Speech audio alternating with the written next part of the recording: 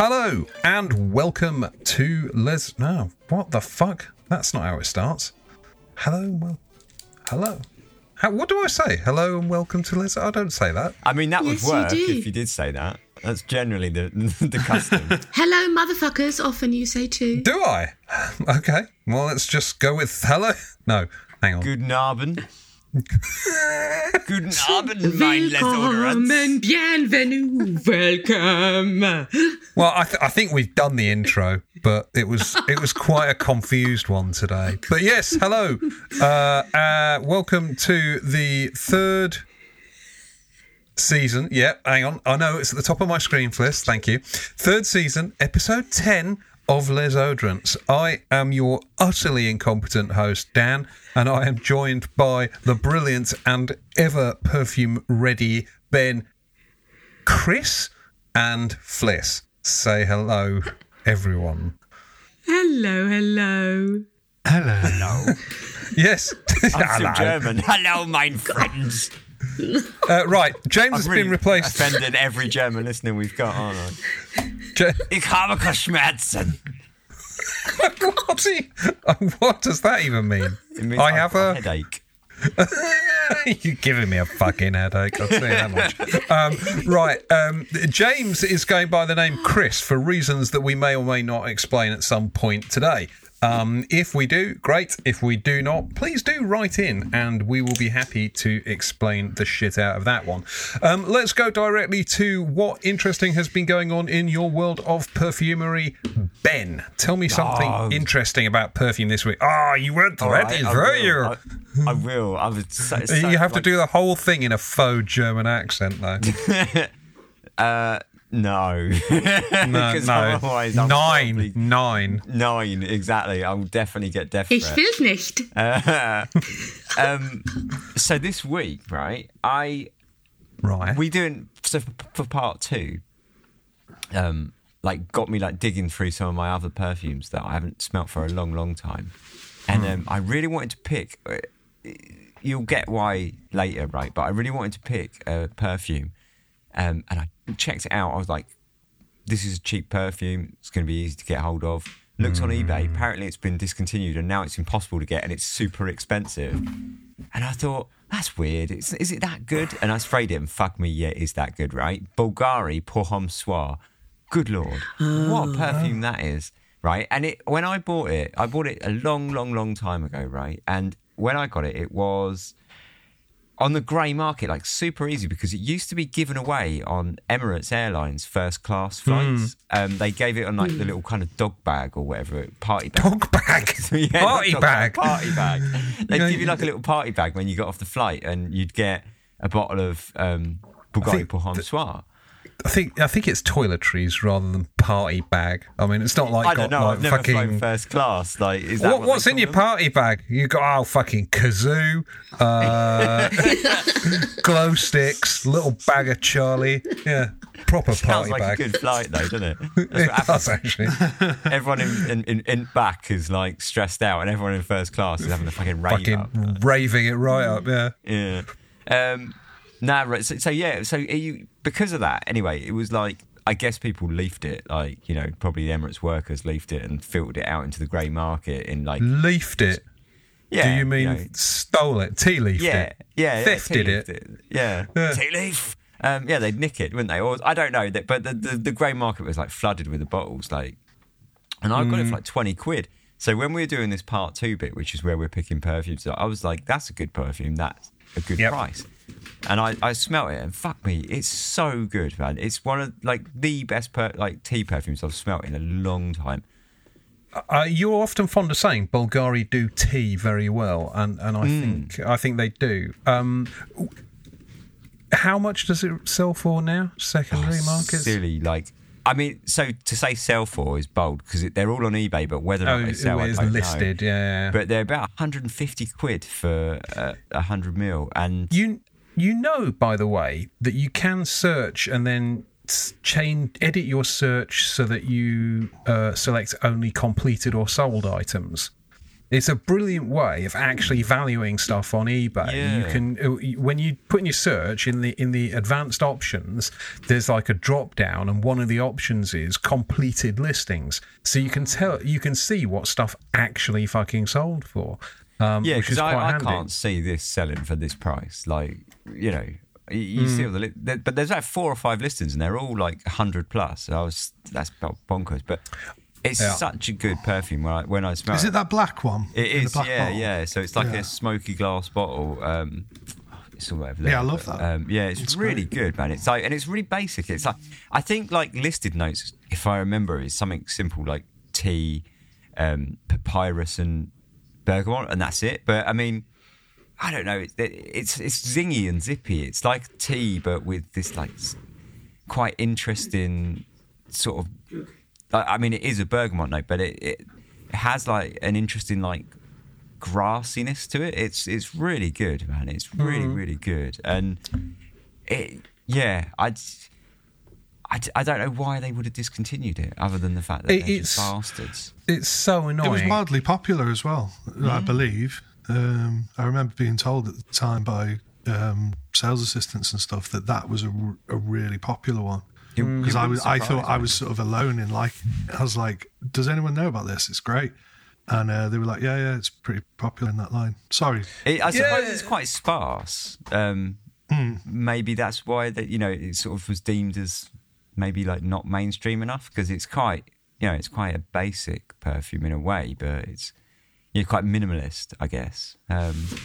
I don't know. I think tea often gives that kind of minimalist vibe, because it's very almost meditative kind of thing. It sort of always puts me in mind of spas and sort of, you know, emptying your mind and fucking Zen bullshit. But tea's all good. I did want to say as well, I had a very similar thing. Searching out what I considered to be an extremely affordable amber for part 2, which was Baldasarini. Is that how you pronounce it? Baldasarini? Baldasarini. And it was I forget, Strictly Private, I think it's called, which is a little black bottle, gold plaque, amber. I paid like £18.50 for a bottle. Fucking 300 quid on eBay. I was like, what the motherfuck is going on here? Mental. Absolutely mental. I did the same. I think we're going to have a big conversation about this because I did the same about so many things. I was like, well, that was 20 quid when I bought it. And I look it up and I'm like, £67 for that? You know, not quite 300, but there was a lot of stuff like that going down. Yeah, that Baldasarini was Hugo Boss, wasn't it? Yeah, so he worked for Hugo Boss or something and then set up his own brand, I think. Yeah. There's some really good perfumes as well. There's one which is just, I think, called Pour Homme, which I've got, which again was like about 12 quid. And it's so elegant and lovely and wonderful. Everything about it is great, except, and I'm not a performance bro, but fuck me, if you spray a perfume and it's gone in 15 minutes, it's not a perfume. It's just some sort of vaguely scented kind of water. Pick me up. Yeah. And that is what it is, unfortunately. It just vanishes regardless of how... And you can spray like 40 sprays of that shit and it's gone in 15 minutes. But there you go. All right, back to you, Ben. Sorry. What other stuff then, apart from your precious Bulgari? That's about it, to be honest, for exciting stuff this couple of weeks. I've not really smelt very much that's like tickled my nuts, really, otherwise. Right. That was about it, really. Nut tickling is a primary consideration when it comes to perfume. I mean, in terms of nut tickling, I got something of a stern look, actually, from, or at least a virtual stern look on WhatsApp from Fliss. There was no nut tickling involved, just for clarification. But because I sold Le Lion, it's funny. Someone commented on the post. Someone commented on my sales post saying, "I've literally just listened to you saying you've just bought Le Lion. So here's Le Lion for sale." I sold it, but I sold it because I bought this, and I figure there's only enough room in my life for one of these two. And this is, of course, MDCI Chypre Palatin. Why is there only room for one? I don't understand. It's so different. I've got both. They're completely different perfumes. They're completely different perfumes, but they very much capture the same sort of mood for me, which is sort of... it's not perfume that I would really tend to wear out. It's much more for my own enjoyment, and they achieve a similar thing, which is I would like to now just kind of revel in the beauty of something very, I think, feminine, actually. I think they are both very feminine perfumes to me. And I just think this is way better. I did use an analogy. I don't know if I've used this one before, but I describe Le Lion as like David Bowie. It's the David Bowie of perfume, right? Everybody says it's fucking genius. Everybody says it's fucking amazing and the greatest thing ever made. And I can totally fucking listen to Bowie and go, oh yeah, that's good, it's really good. But I don't actually love Bowie. I've tried. I've listened to a lot of fucking Bowie, but I don't love his music. I just don't. And that's sort of how I ended up feeling about Le Lion. Whereas, as I said, they are to me in a same sort of mood space. Chypre Palatin, I have a much more kind of visceral connection with. So, in order to understand that, you basically have to accept that for me, they're in a similar sort of emotional space, even though the perfumes are not in any way similar. And then you sort of have to accept that one of them kind of does tickle my nuts and the other one fails to. I think that's really fair. I think I do that a lot when I'm having a clear out, and I'll ask the question, I might like two perfumes and, like you say, a mood space. But if one does the job better, and I'm always going to reach for that, why keep the other one? Yeah. Just for the sake of having it in a collection? Yes. No need. Well, that's the answer, though, isn't it? Just for the sake of having it in a collection.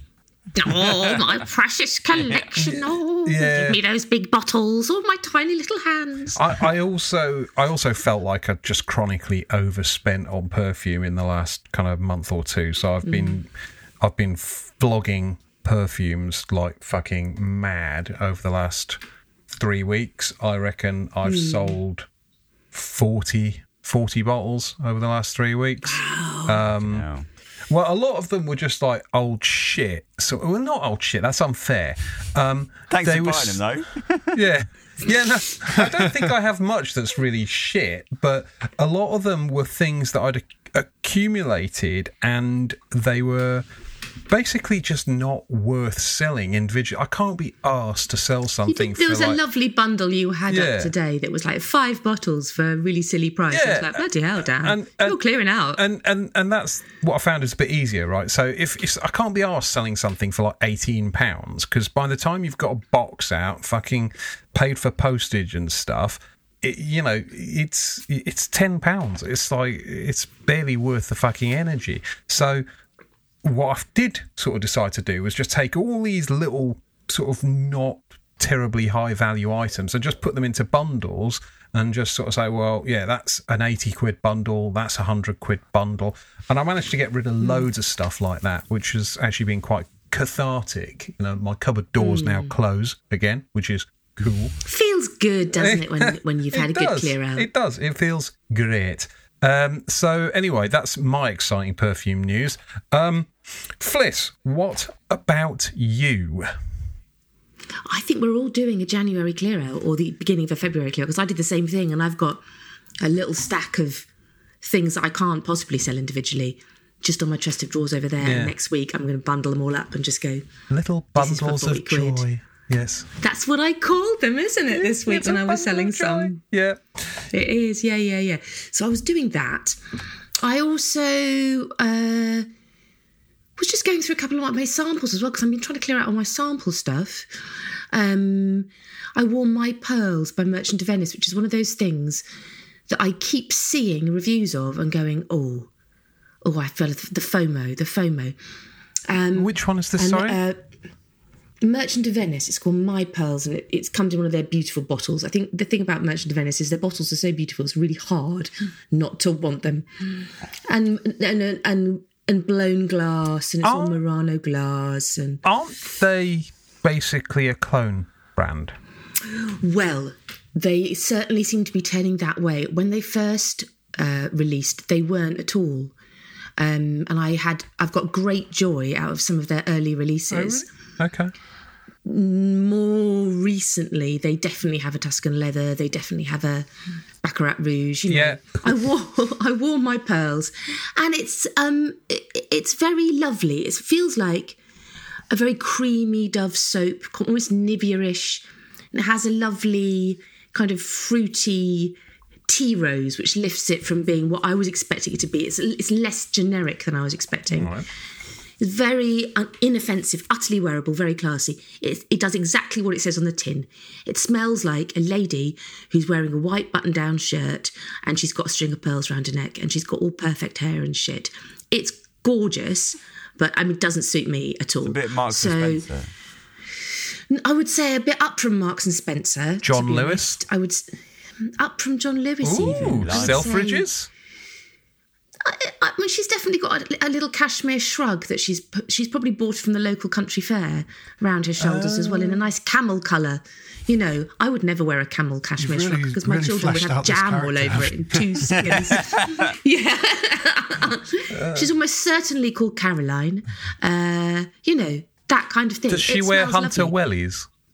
Of course. Naturally, yes. I think Yes, I'd quite like to meet her. What does she do for a living? Get on really well. Hang on a minute. Oh, well, she probably used to have a PR agency, but now she stays at home because all the kids still need her. So, but she'll probably go back to the PR agency in about 10 years' time. Does she still find time to get to the gym? Oh, constantly, every morning. Okay, good. I like her. Straight after the school run. Please.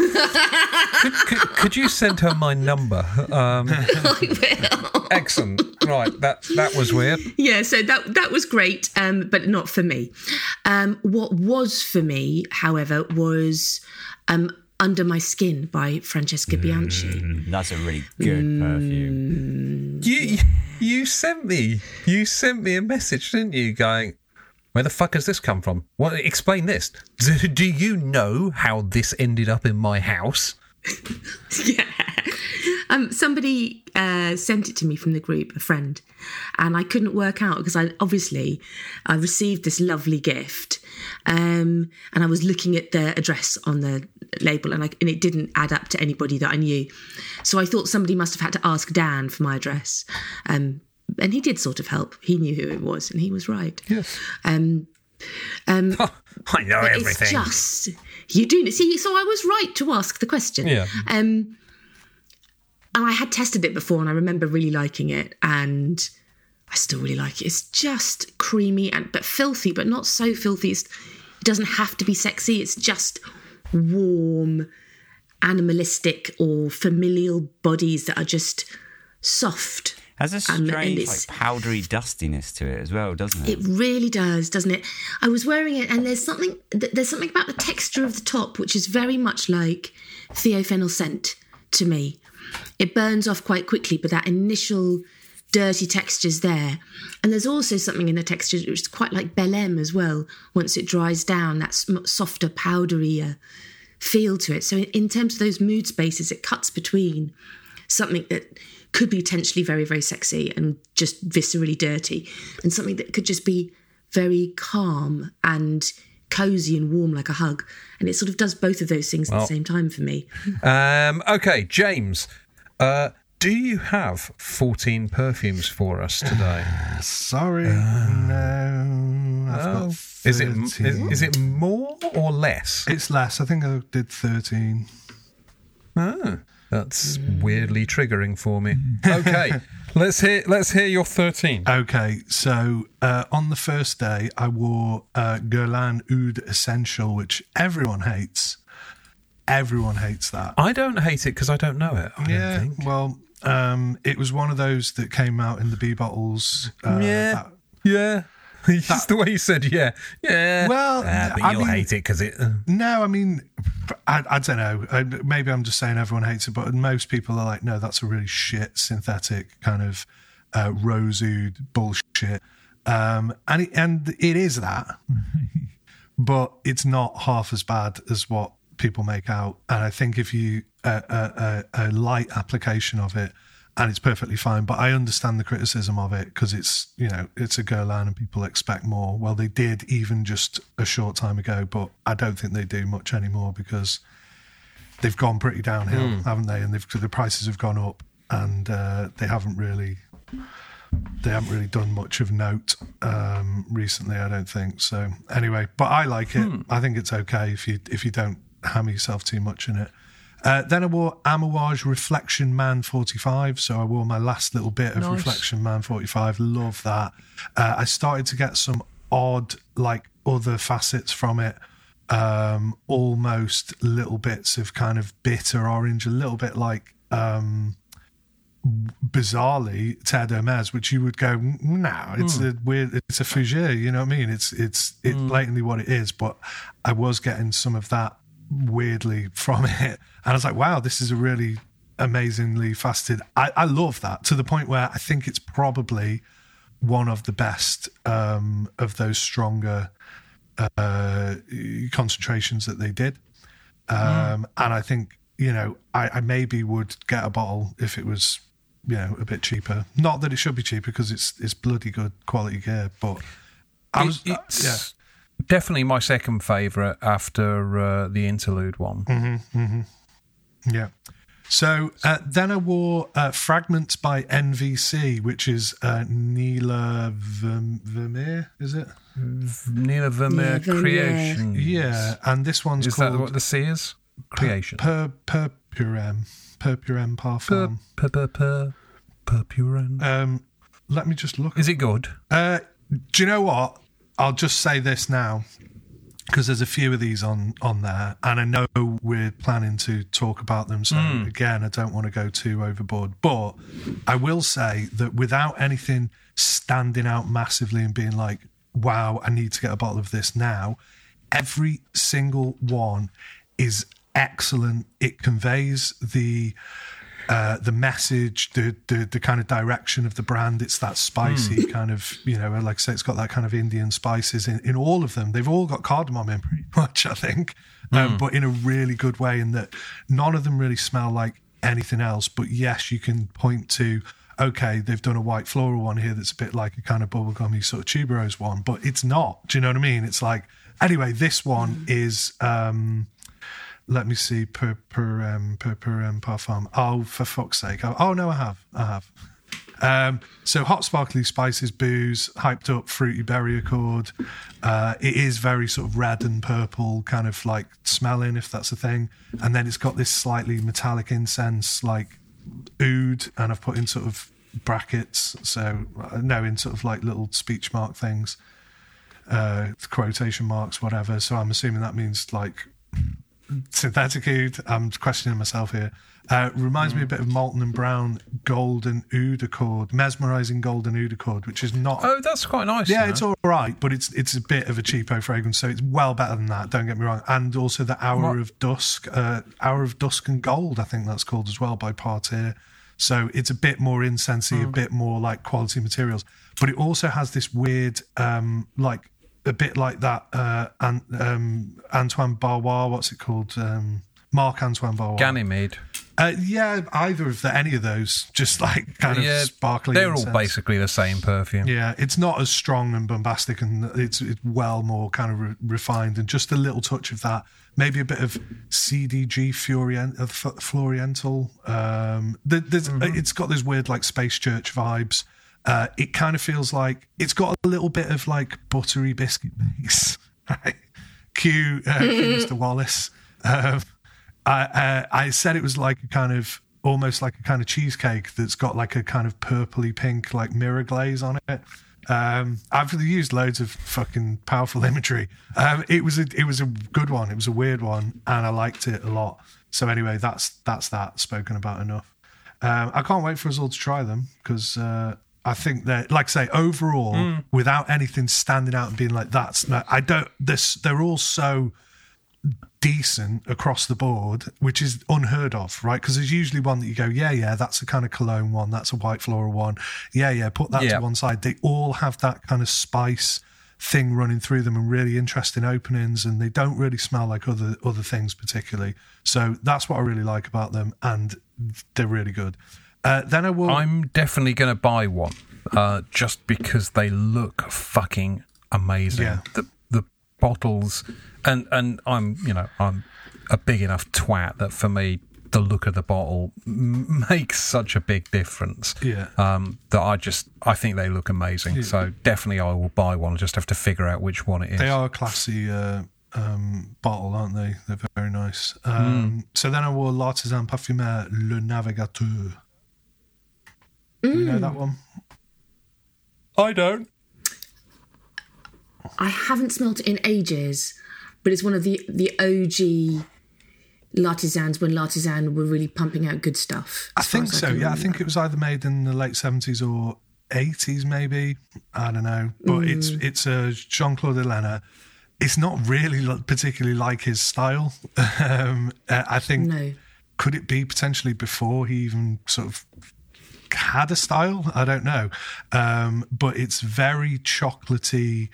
It's very L'Artisan in terms of like it's a kind of spicy, woody fragrance, but with this chocolate, like patchouli sort of like thing to it. It's brilliant. It's kind of like, it's got like soapy sort of vibes to it as well. So it's kind of like soap and chocolate. You'd go, no, but it's like, yes, it's really good. Then I wore another Nila Vermeer Bombay Bling, which is the one. It was Bombay Bling, actually. That's the one that sort of caught my eye just from the description of. I don't think you'll like that one because it's quite floral. Really? It's quite feminine. Yes, it does have the spicy element to it. It's kind of ambery. Do you know what? It's excellent. So maybe you would. And I think I'm not surprised that it's one of the ones that people go on about. Again, I don't really want to go into too much detail, but I'll just say that they're all very good. And that one is, again, particularly nice. And yeah, just like kind of excellent, really. Yeah, I think I've written a review on Fragrantica if anyone's really interested, but it was very good. Cool.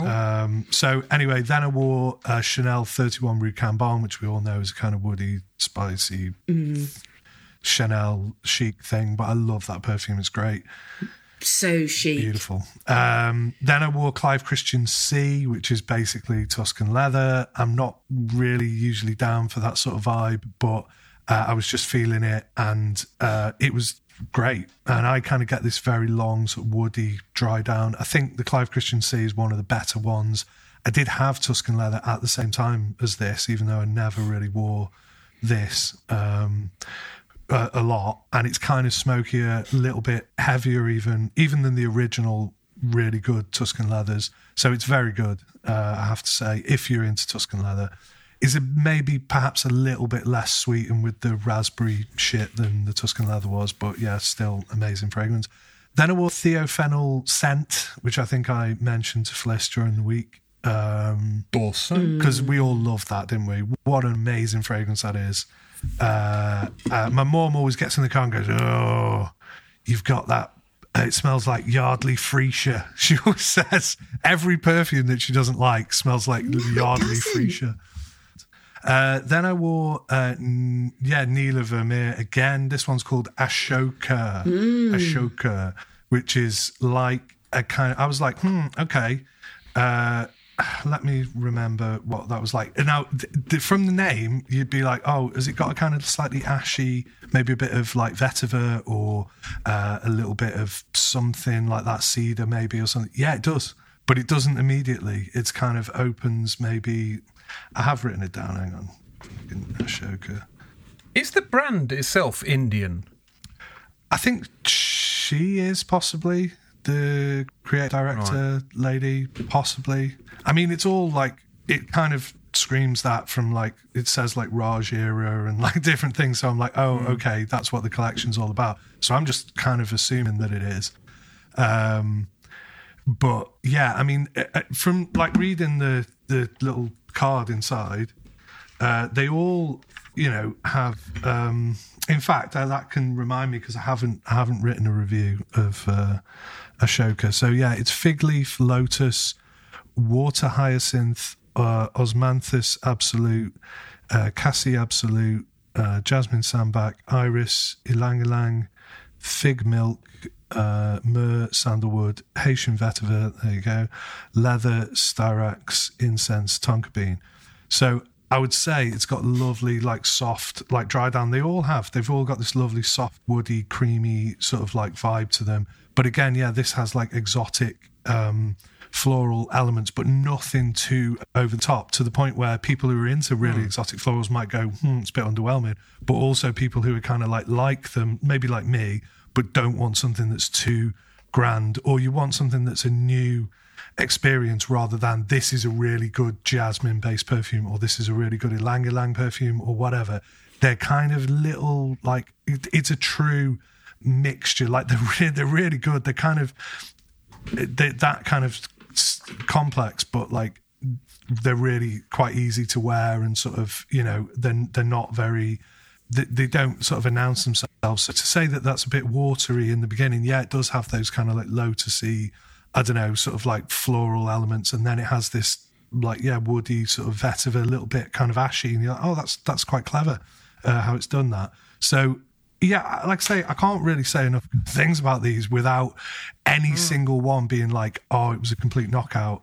They're all just, like I say, just really good across the board. So, well, I'm sure someone will be along shortly to accuse you of shilling just because you have like positive things I had to say. No about knowledge of this brand beforehand, really, other than people going, oh yeah, these exist, and I saw the bottles. That was it. I didn't look into. I didn't know anything about them. I didn't have any expectations particularly. I don't like to really hear.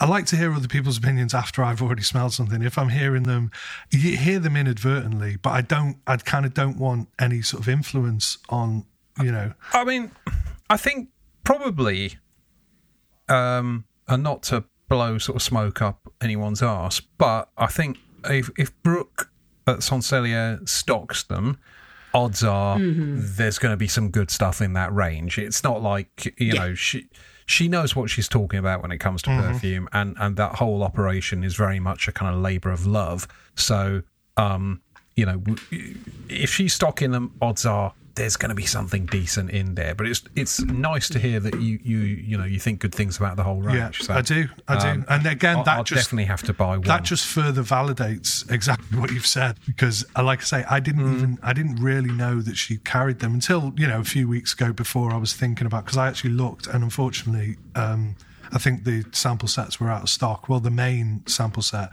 and then shout out to Rich Mitch, the duck.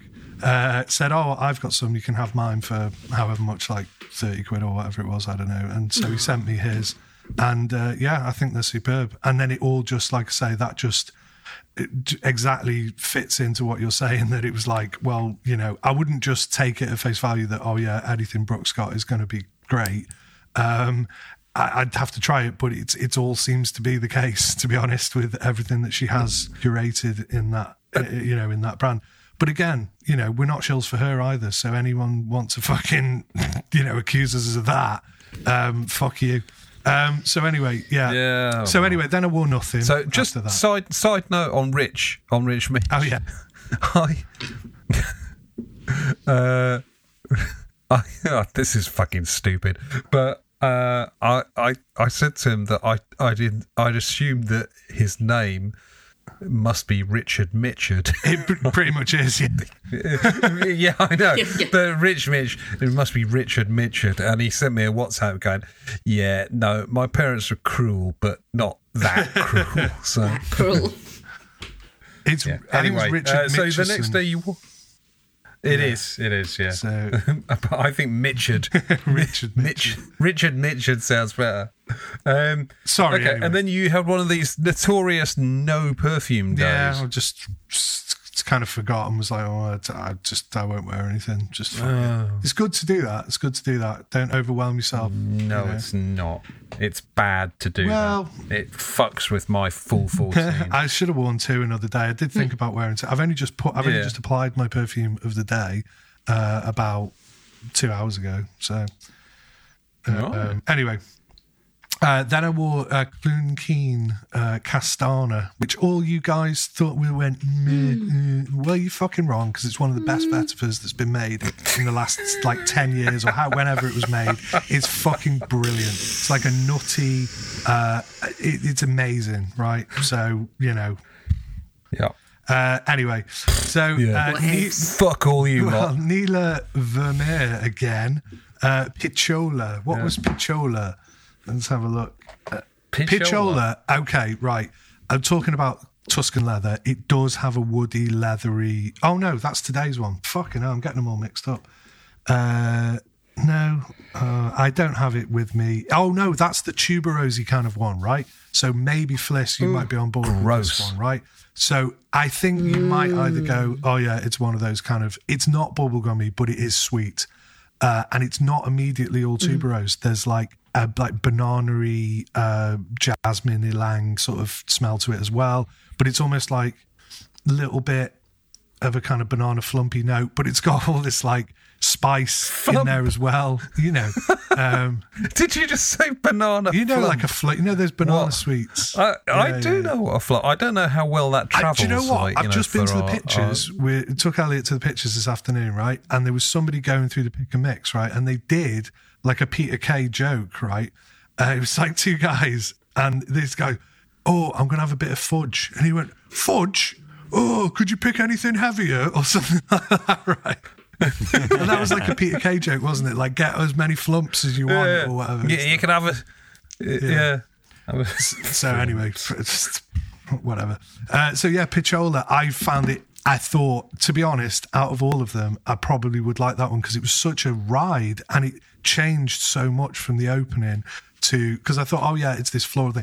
It's the least cliched white floral I think I've tried because it has all this spice, and then underneath there's like the base which is just kind of creamy, you know, woods and stuff. Is really good. It's really good. So yeah, I was really impressed with Picciola. Then yesterday I wore Tom Ford Noir for Men. I think I told you that I was dressing as an inflatable horse. Did I tell you about that? So I dressed as an inflatable horse. Have I got my placard that I made? Was this again for your come yeah, dine it was the last one, and it was very good. It was very, very, very boozy. Right, he's now left. James has gone to get evidence of being... So I had this. Stop the abuse, I'm a majestic creature. And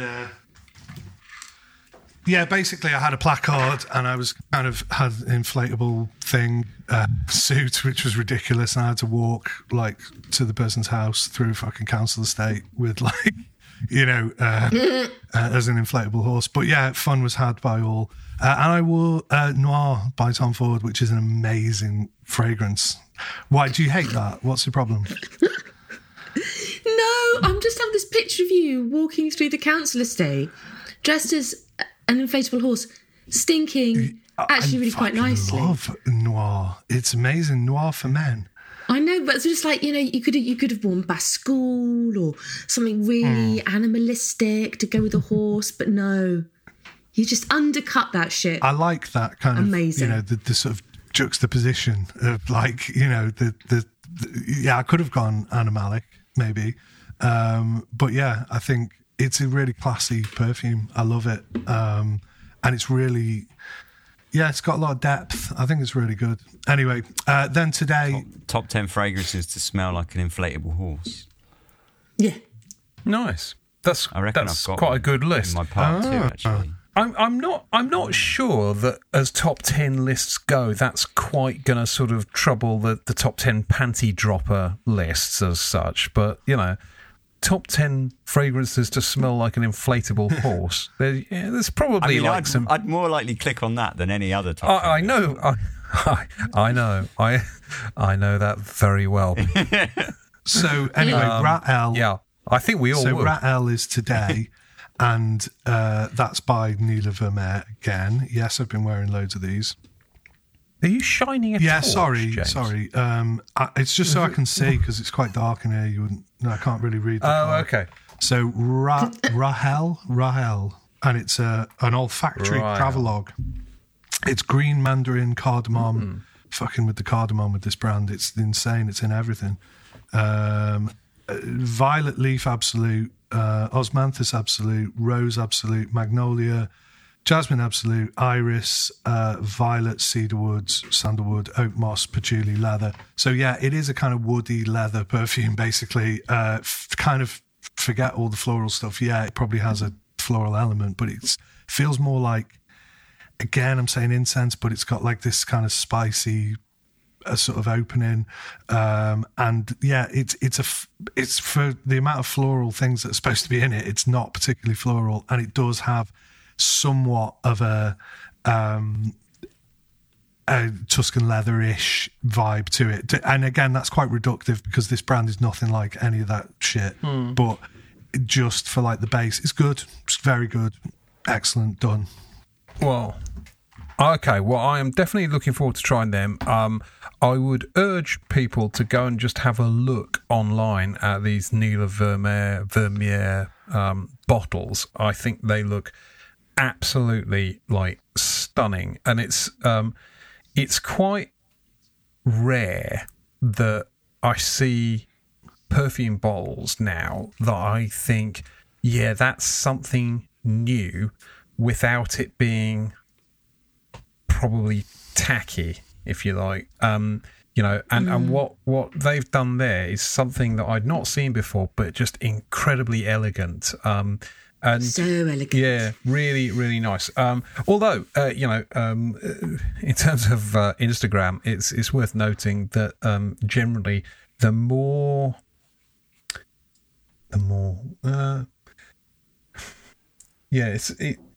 lesser known the brand, the less likes and clicks and social media stuff it gets. So even if it's the most elegant bottle on earth, that's sort of how it works.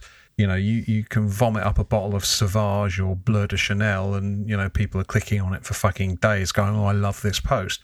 I sort of guarantee I will buy at least one Nila Vermeer just to own one, and I will take a picture of it, and it will get about 3 likes because that's just how the world works. But do check them out. It's mad, isn't it? Yeah, it is mad, but I mean, it sort of is what it is, I guess. There's a reason that Bleu de Chanel is like one of the biggest selling perfumes in the world, and unsurprisingly, if you post a picture of it, it has better reach than a small niche or indie brand that no one's heard of. You're just sort of firing it at a different shaped audience. So no, I'm not in any way kind of bitter about that. It's just an observation, really. I'm sort of past the point of caring at this stage. I just keep posting pictures, and it is what it fucking is. Oh, photograph what the fuck I want to photograph. Yeah, you cunts. You cunts, yeah, absolutely. Good. Right, is there anything exciting news-wise, or do we all want to just grab a cup of tea and dig in for fucking part 2? Because it's going to be a good one. Let's go. Right. Let's go. Okay, let's do that. Right, go... prepare your libations. Is that the right word? Have a drink. Make a brew. Have a fucking brew. Make a brew, and back in just a few minutes for part 2 of LesOdes. Stick with us.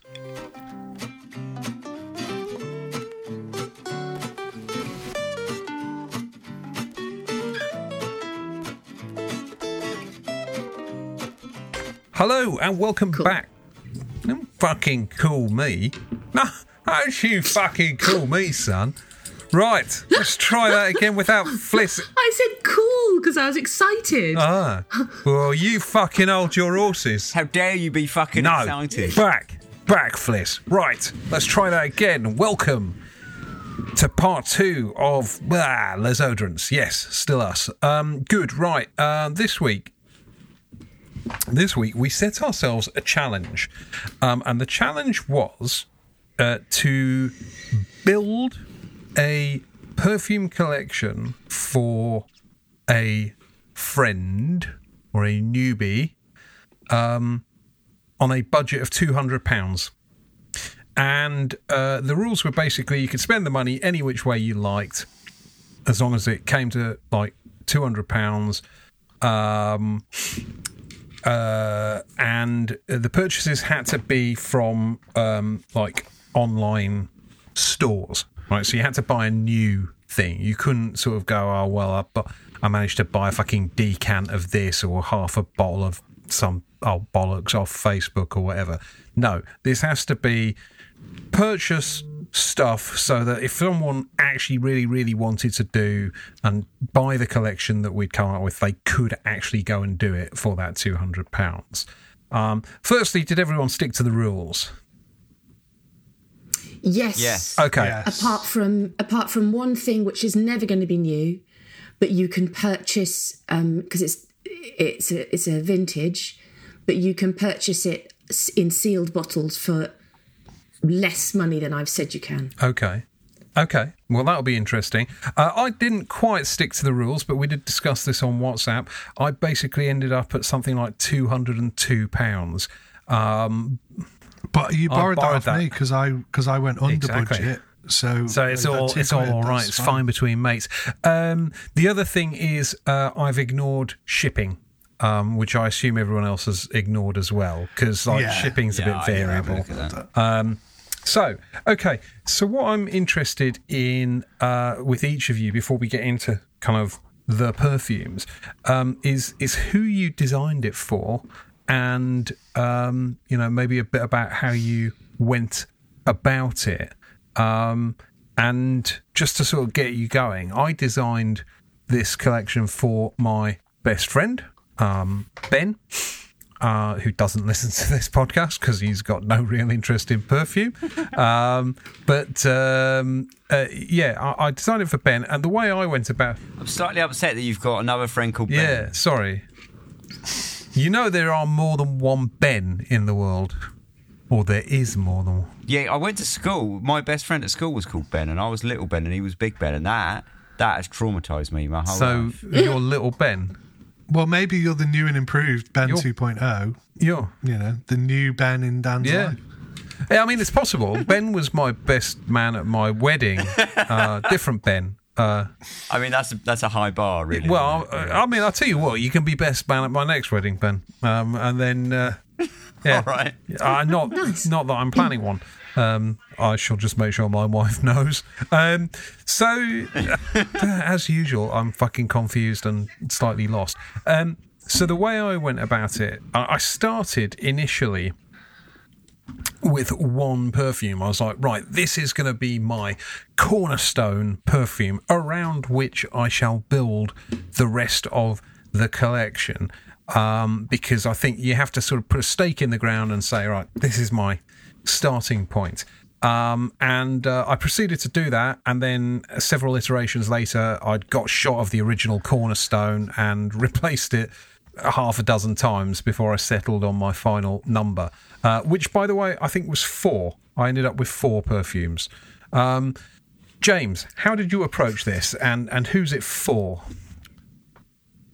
Mine is just for miscellaneous, not anybody in particular. Probably a man, just because I'm a man and I can relate more to men. Even we'll call him Ben, shall we? They're all pretty much unisex or feminine perfumes. Yeah, okay. No, they're just somebody who doesn't know particularly much about perfume, or I didn't really have anybody specific in mind, which I can understand why you might do, but I just really didn't. And that's not just me being lazy and not like fully embracing the challenge, because I did. It was just, it came very quickly to me. I wish I'd had more time to actually, like say, do more things and maybe flesh out who the person was. But I didn't, and I just did one. And I'm reasonably happy with it in the sense that I covered a few bases, I feel. And they might be slightly unexpected bases, maybe. Or you might go, oh, no, that's what I think How many perfumes did you come up with? I got 1, 2, 3, 4, 5, 6. Holy fuck. And you still had enough money to lend me £2? Yeah. I could have lent you £4 maybe. I can't. I'm just trying to think. I haven't actually worked it out, but no. So hang on. But he spent the extra £2 on penny sweets.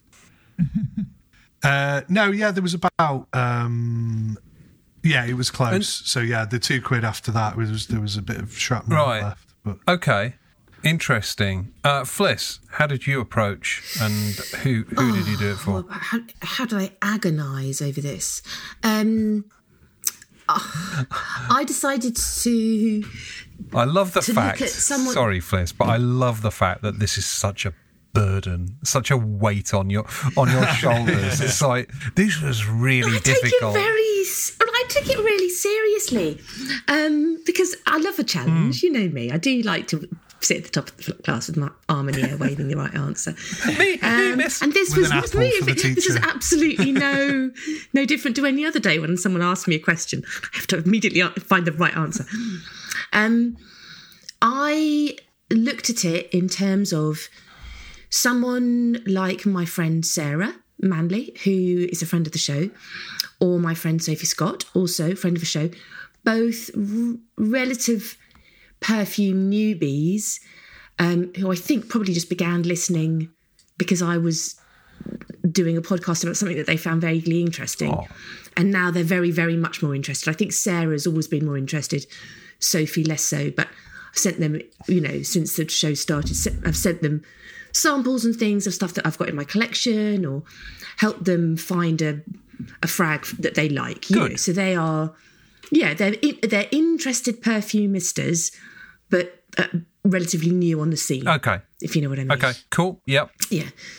And I looked at it in terms of the spread of what I could get for as much good stuff as I possibly could shove into £200 that would give a good spread across the year. So a nice light floral, a nice summer freshie, something more ambery, something a bit more Christmas, that kind of feeling. And I also really wanted to make sure that everything I was suggesting are things I have either had or still have in my collection. So I'm not fobbing anybody off with shit that I wouldn't wear myself. Everything that I've suggested is something that I either have or I have had in my collection. Mine's the total opposite. I don't think I own any of them. Except for maybe one. Really? I didn't feel like I had to own it, although I felt like I had to know it in order to be able to recommend it in some way. Yeah, you've got to know them. But I really want to see what you've got. You got 6, James. How many have you got for this? Well, I've got 2 lists. I've got one for Sarah and one for Sophie. But I know. And my one for Sarah is 1, 2, 3, 4, 5, 6, 7. What? And my one for Sophie is 8. Fucking hell. Bloody hell. Right, I feel... That's some bargain. Yeah, I feel like a bit of a profligate twat spending £200 on 4 perfumes. All right, Ben. Did you do one for someone called Ben as well? I did, yeah. No. Big Ben. Big Ben, yeah. I mean, to be fair, yeah, probably. Because it's kind of like you guys. I didn't really have anyone specific in mind, but I did just think the kind of the curious muggle, someone who's up for a little bit of interesting. They don't just want Blur de Chanel and be done. Someone who wants to smell other stuff. But basically, like the curious muggle.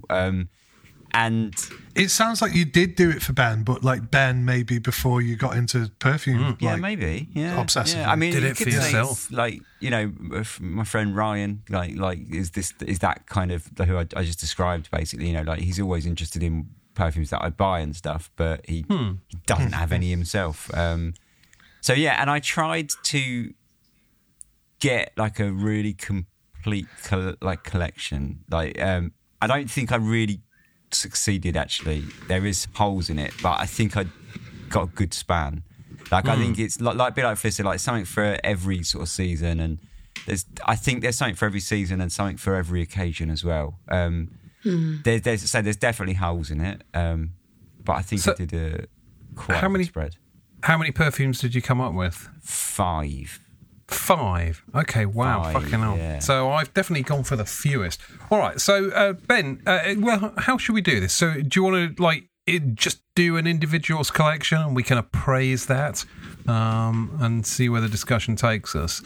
I reckon we're going to have to, because mine sort of hinges on, so a bit like you as well. I had one big perfume and the others kind of hinged off of that. So okay, let's do yours. Let's do yours, Ben. Yeah, man. All right. Well, the easiest one to pick, I think, probably was a favourite, and I think perhaps it's going to be on other people's lists as well. Was Bedeau Chez Noir, 30 quid for 15 mil. That's a bargain, and it's a cracker. And my thought behind that one was the first one that came to mind. And my thought behind it was like, okay, this is like a kind of inoffensive, crisp, clean perfume that is good as well. And it kind of covers that sort of... So my first actual thought was Calvin Klein Eternity. So I thought, that's a bargain, and it's a cracker, and it and it's a little bit different. But then... I always think like Chez Noir kind of reminds me of that perfume in many respects, and it kind of covers the same base, and it's better. So I was like, no, we'll go with that. So that's how I got to Chez Noir. But I think it's a great perfume for the everyday sort of thing. And I thought, yeah, that at 30. You wear it so often as well, don't you? I do, yeah. I mean, it is that, it is a sort of thing where if I'm cutting someone's hair or something like that, I know I can wear Chez Noir and not offend anyone. Like, I can get up in their shit and not upset them. Get up in their shit. That's what it's there for. Okay. And so, I thought that was a good one. And so the £30 for 15 mil, it also meant that was cheap. So I could... Did anyone else have that? I mean, I didn't. No, but good choice. I think it's a very good choice. It's funny because obviously she's based in Brighton as well, isn't she? And that perfume sort of I've never been to Brighton, but that perfume reminds me of Brighton. I just think, I'm like, yeah, Ben's like repping Brighton with that. I did sort of think that it's a local perfume, it should really, yeah.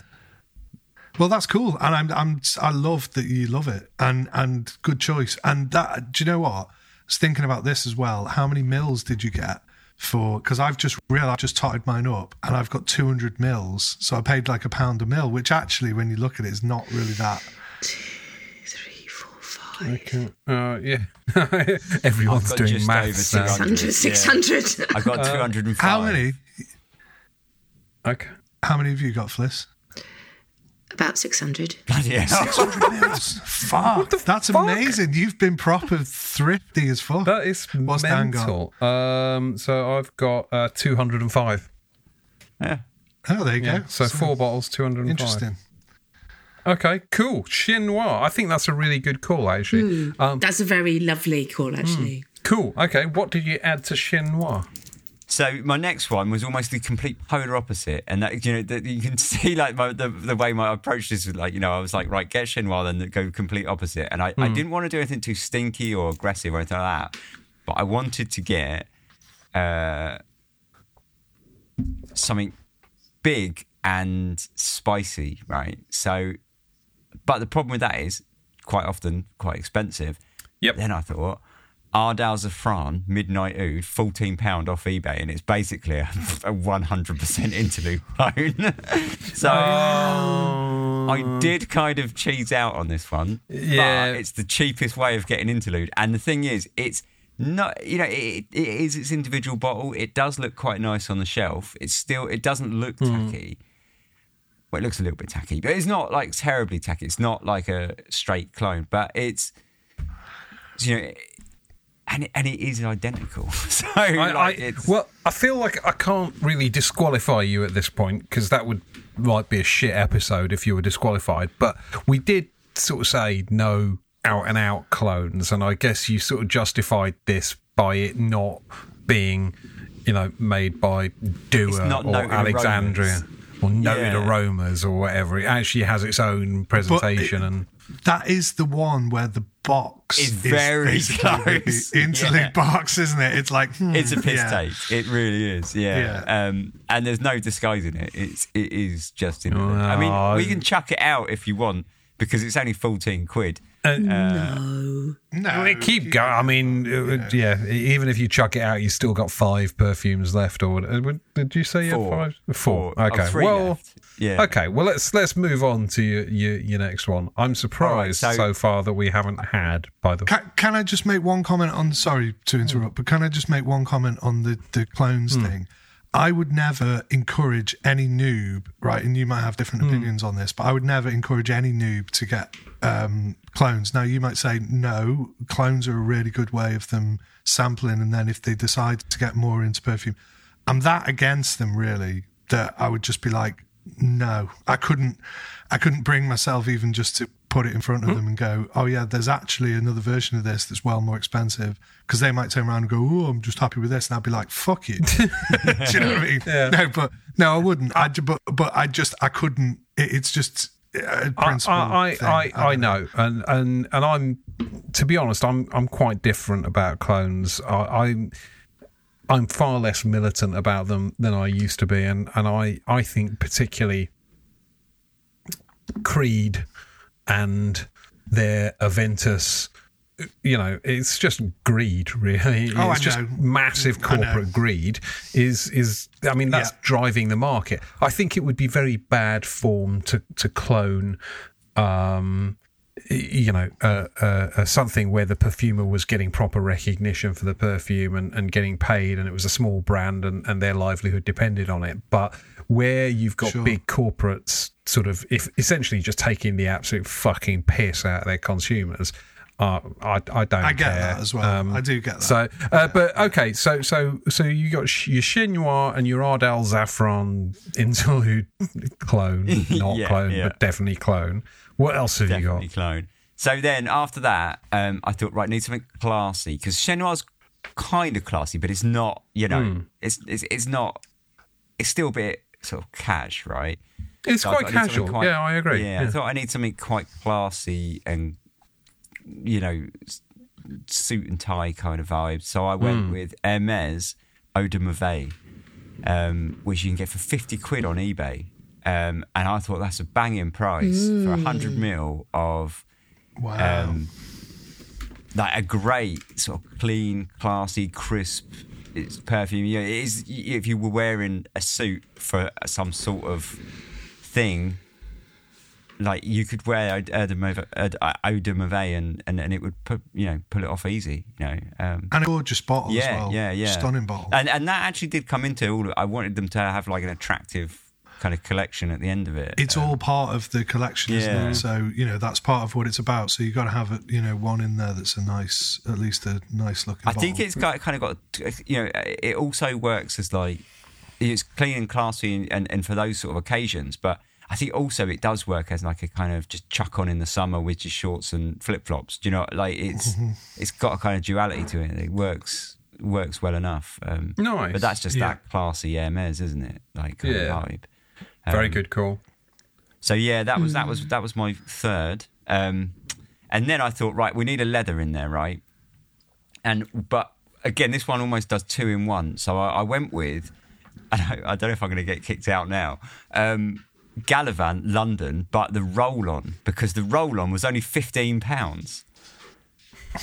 Oh wow! No, that's fine. That counts, doesn't it? And so Gallivant London is a crisp, clean, like horse saddle leather, but it's also a big geranium. And so I thought that kills like 2 birds with 1 stone, because I think you need to have a nice geranium in your collection, and I think you need to have a nice leather.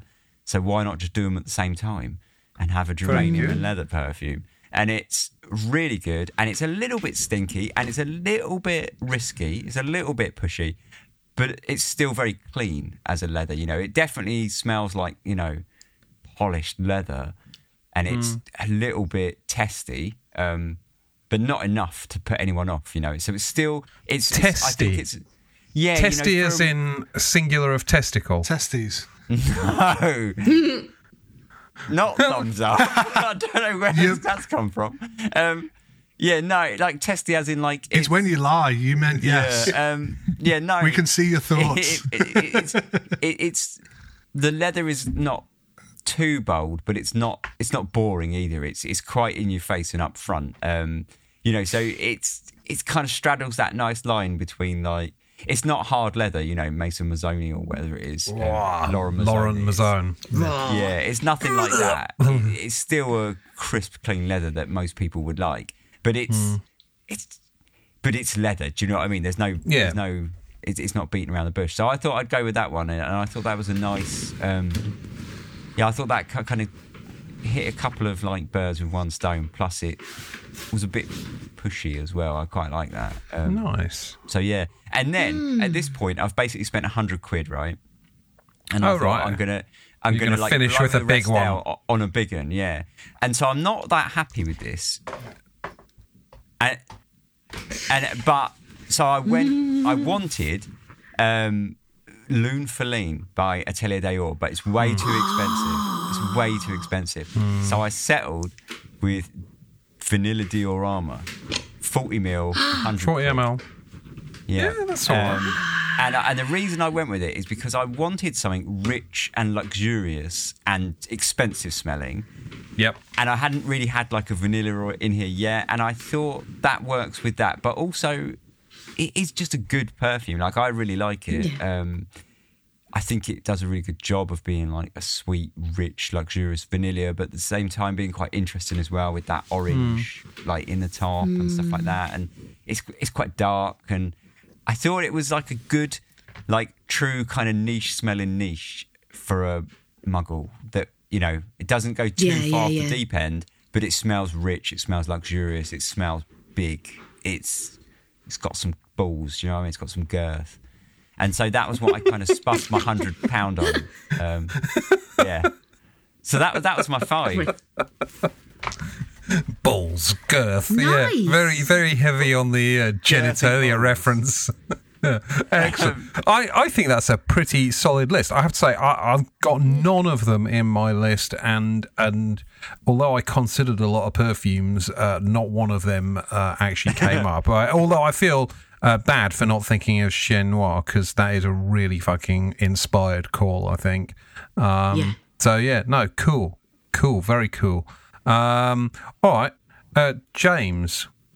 I feel, James, like, I was talking. That's weirdly, I was talking to my mum about this earlier, and she said, "Do you think you'll have the same perfumes as anyone else?" And I said, I think there's one perfume that at least one other person will have, and it's probably James, but it might be Fliss. I might be wrong entirely, but I'm very keen. We're going to find out. We'll find out. Come on then, James. Okay. So my first one, I kind of almost, I don't regret picking it, but it's my most expensive one. It was $64.95. Fucking hell. Wow. And I don't even know if it was the most, I just Googled it and went, okay. Because I'd somehow, when this came up and I thought about a kind of Muggle person, you know, who were just getting it for, I thought, they need an Acqua di Parma. Right? Really? Nobody really needs an Acqua di Parma. Nobody needs an Acqua di Parma. No, but they are pretty good. I mean, the standard sort of like line, I think they're pretty good for like a fresh sort of cologne. And I also thought about, I don't want to massively challenge them, which I don't know if that's a cool thing. No, I think it is. Perfume person to say. I want them to be able to wear it and enjoy it and whatever. And one of my mates, the last couple of times that I've seen him, I've given him a hug and I've gone, oh my God, you smell great. And he'll be like, yeah, I'm wearing Acqua di Parma Essenza. So that's what it was. which is the black one. And it's very good. And I just thought that's an everyman sort of deal. I got it from My Origins, which is one of those things online. 50 mil for $64.95. And I thought, I don't even know if that's a good price, but fine, I'll do that. Is that not a good price now? I don't know. I'm not sure. I think My Origins normally is quite good prices. Yeah, I thought so, yeah. My 8-year-old nephew loves that perfume. Really? And but he was like about 5 years old when he liked it. He was really into it. And my sister almost bought it for him. I can't tell whether you're insulting James or not, Ben. No, I was just shocked that he liked it so much. It's the fucking 5-year-olds, mate. No, I was seriously impressed that he liked it. I was like, wow, okay. They are very elegant, and they are nice. And the Essenza one actually is quite durable as they go. I mean, most of them are not. For a cologne type fragrance, it's hugely powerful, and it's got all that white floral, neroli business and petitgrain and whatever. Yeah. No, I think it's very good. It's a good and you could do a lot worse. Did you start with that one and then sort of build the other? Yeah, I did. Because I had a very similar approach initially, and I'll just tell you one of them because it didn't eventually make the list, but I had exactly the same sort of thought process. Start with something that is going to be super versatile and can be worn all the time, spend a good chunk of money on that, and then work around it. And I went for the Guerlain Vetiver. Of course, nice. Yeah, which I thought was a really good sort of like, bosh, here's where we start. And it could equally have been ADB Essenza. But mine could have easily been Vetiver, to be honest. It did sort of cross my mind, because also I kind of thought a noob, despite what I kind of said slightly disparaging things about Guerlain earlier, I still do love Guerlain, and I think everyone needs Guerlain in their collection. If you're going to start getting into perfumes, you need to understand the importance of Guerlain to the perfume landscape. I'm really kicking myself now Dan said that, because I thought exactly that, James. I was like, I should probably get at least one Guerlain in here, right, for someone who's like but I immediately went to like Samsara and stuff like that, and then that put me off. But I didn't even think of like something like Vetiver, which I think because there's a you feel obliged to sort of educate other people about what's kind of out there, and I think having a Guerlain in there, I bet Fliss has got a Guerlain in hers, hasn't she? Really? No, you haven't. Actually, how the fuck did you get 8 or 9? There's no way you bought a Guerlain, I don't think. Well, I nearly did, because you can get Shalimar ETTs for $39.80.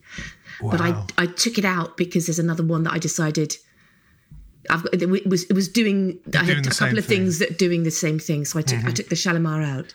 Oh, okay. But I did for a while. Have a Shalimar ETT in. Cool. Okay. So the next one, I chose Eccentric Molecules Molecule 01. It's a 30ml bottle. This was with 15% off from Cult Beauty.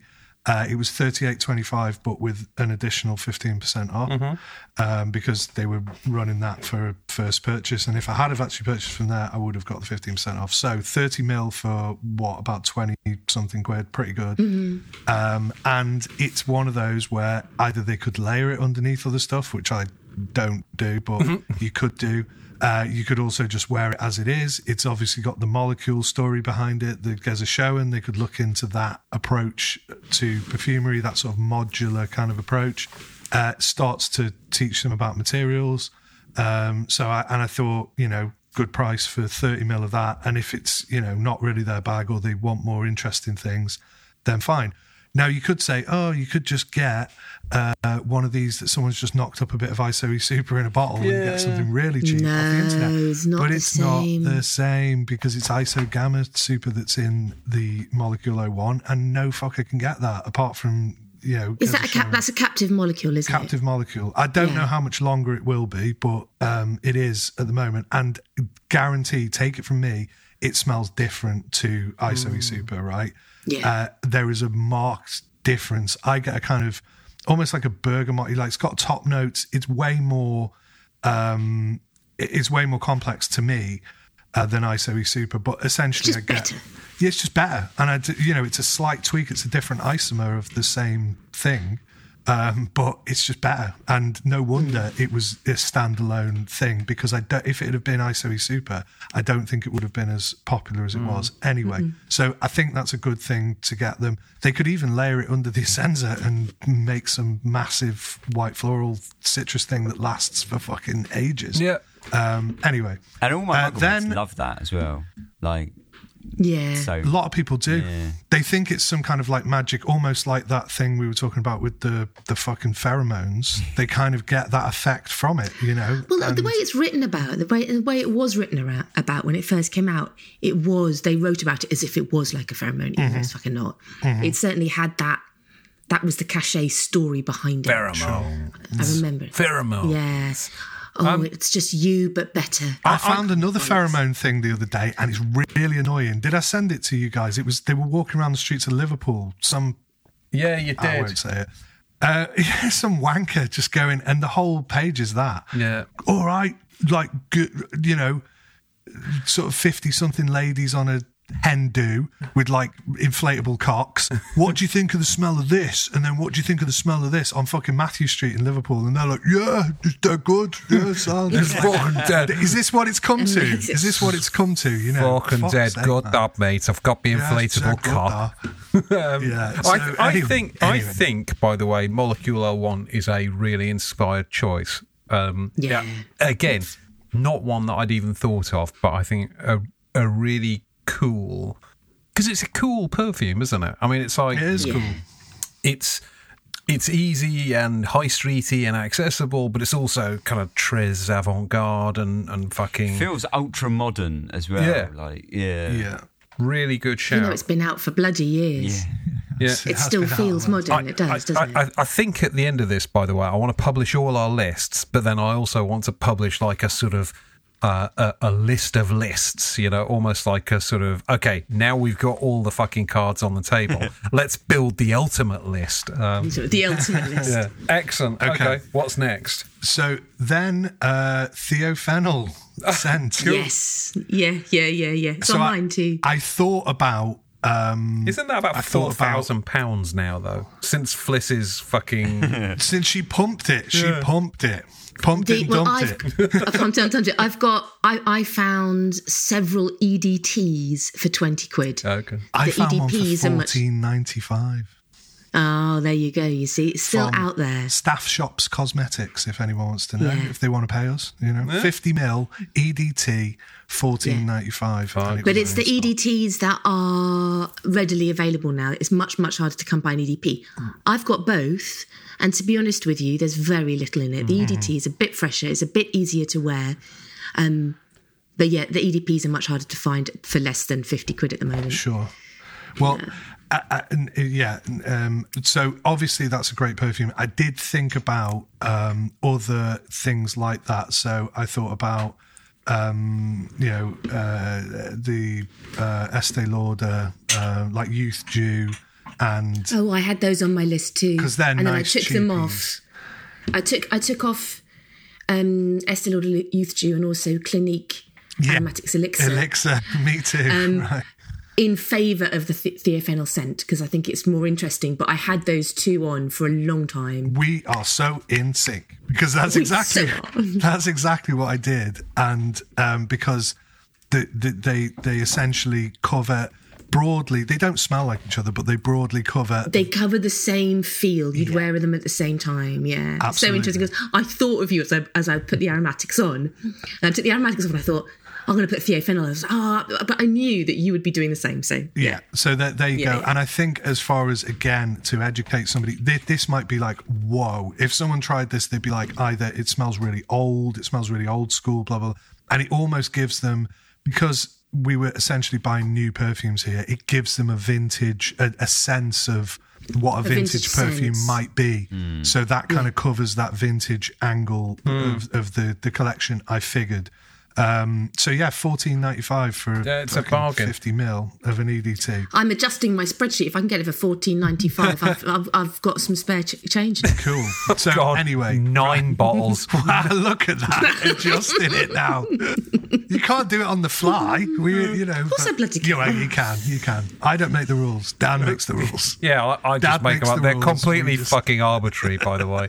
But yeah. So anyway, then I went for a brand that I've kind of bigged up on here and talked about because I think they're brilliant. I think they're like a kind of budget Frederick Malle in a sense, but with all the class, and they've got all the sustainability and they've got all the transparency, and they use real perfumers and all that, but they are very cheap.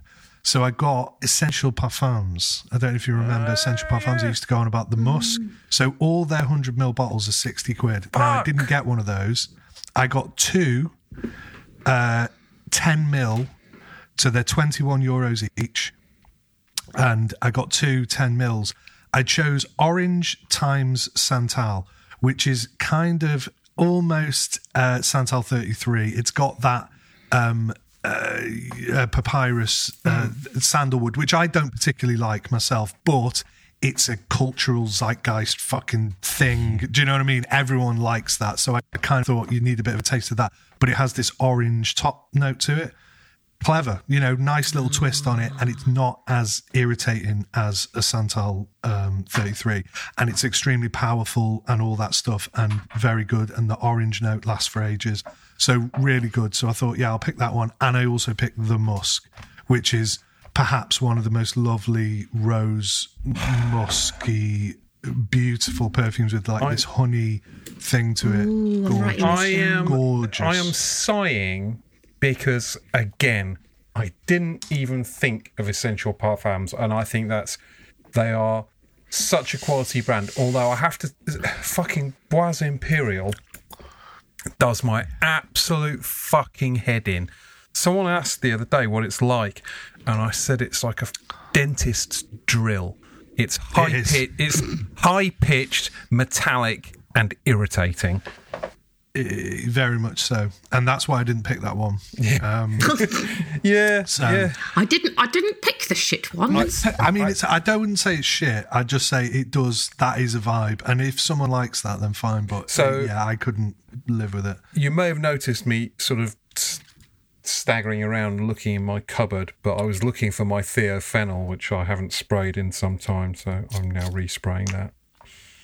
Nice. Oh, so anyway, good. So that was those 2. So 2 little 10mls, that gives them a taster of the brand. They can make the decision for themselves to go, I want to investigate this brand further, and they wouldn't have to break the bank in order to be able to own, quite a few of those. So good brand to point them in the direction of.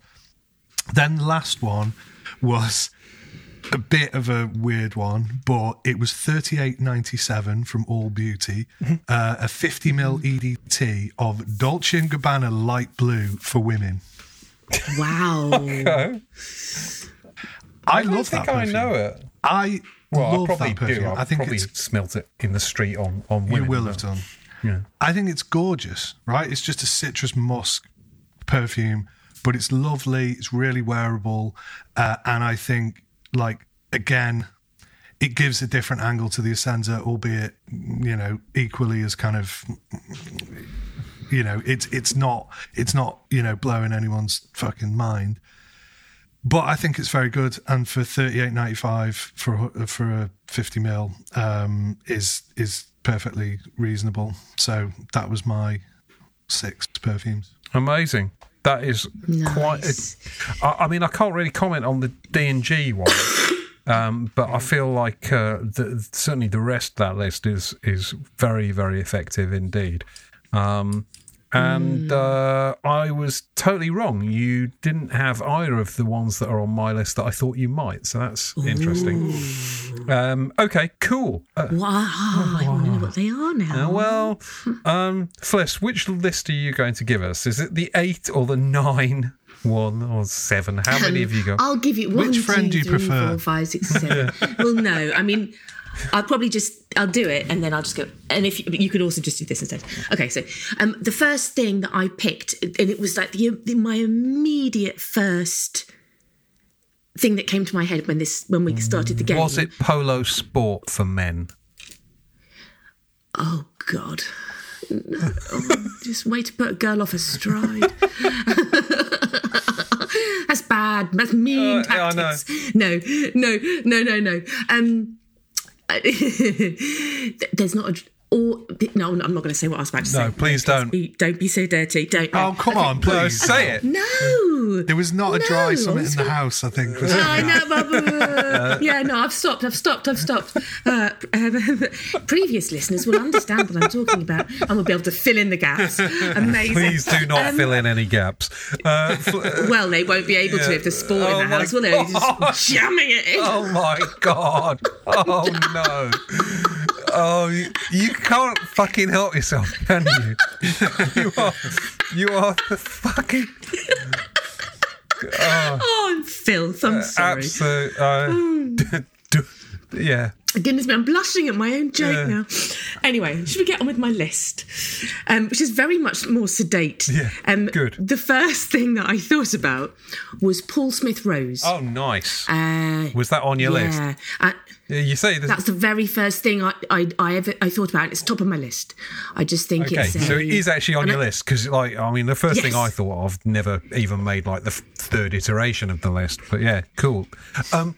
It's spectacular, isn't it? It's gone up in price. Has it? Oh, my God, it's a spectacular rose soliflor. It's so easy to wear. It's not too jammy. It's not too sweet. It's not too green. It's just... fucking good. I don't understand why more people don't love it. And whenever I send anybody a little sample, they all go, fucking hell, that's nice. It used to be $19.99, and the cheapest I can find it now is at Beauty Scent for £28 for 30ml. What? But it used to regularly be... It used to be about 20 quid for 100ml, I'm sure. Yeah, 100ml, 28. So it used to be 20 quid for 100ml, and I could get 100ml now for £28. Oh, sorry, I thought you said 30ml for £28. No. Okay, right, cool. Yeah, I think it's lovely. It is quite feminine. My whole list is really femme. Okay, I'm going to say that right now. It's for two women, isn't it? That you had in mind. Yeah, so it's kind of and it's also stuff that I've. Like I said, it's in my collection or has been in my collection. So it's kind of... Well, it's a very nice one. It's going to be femme. Yeah.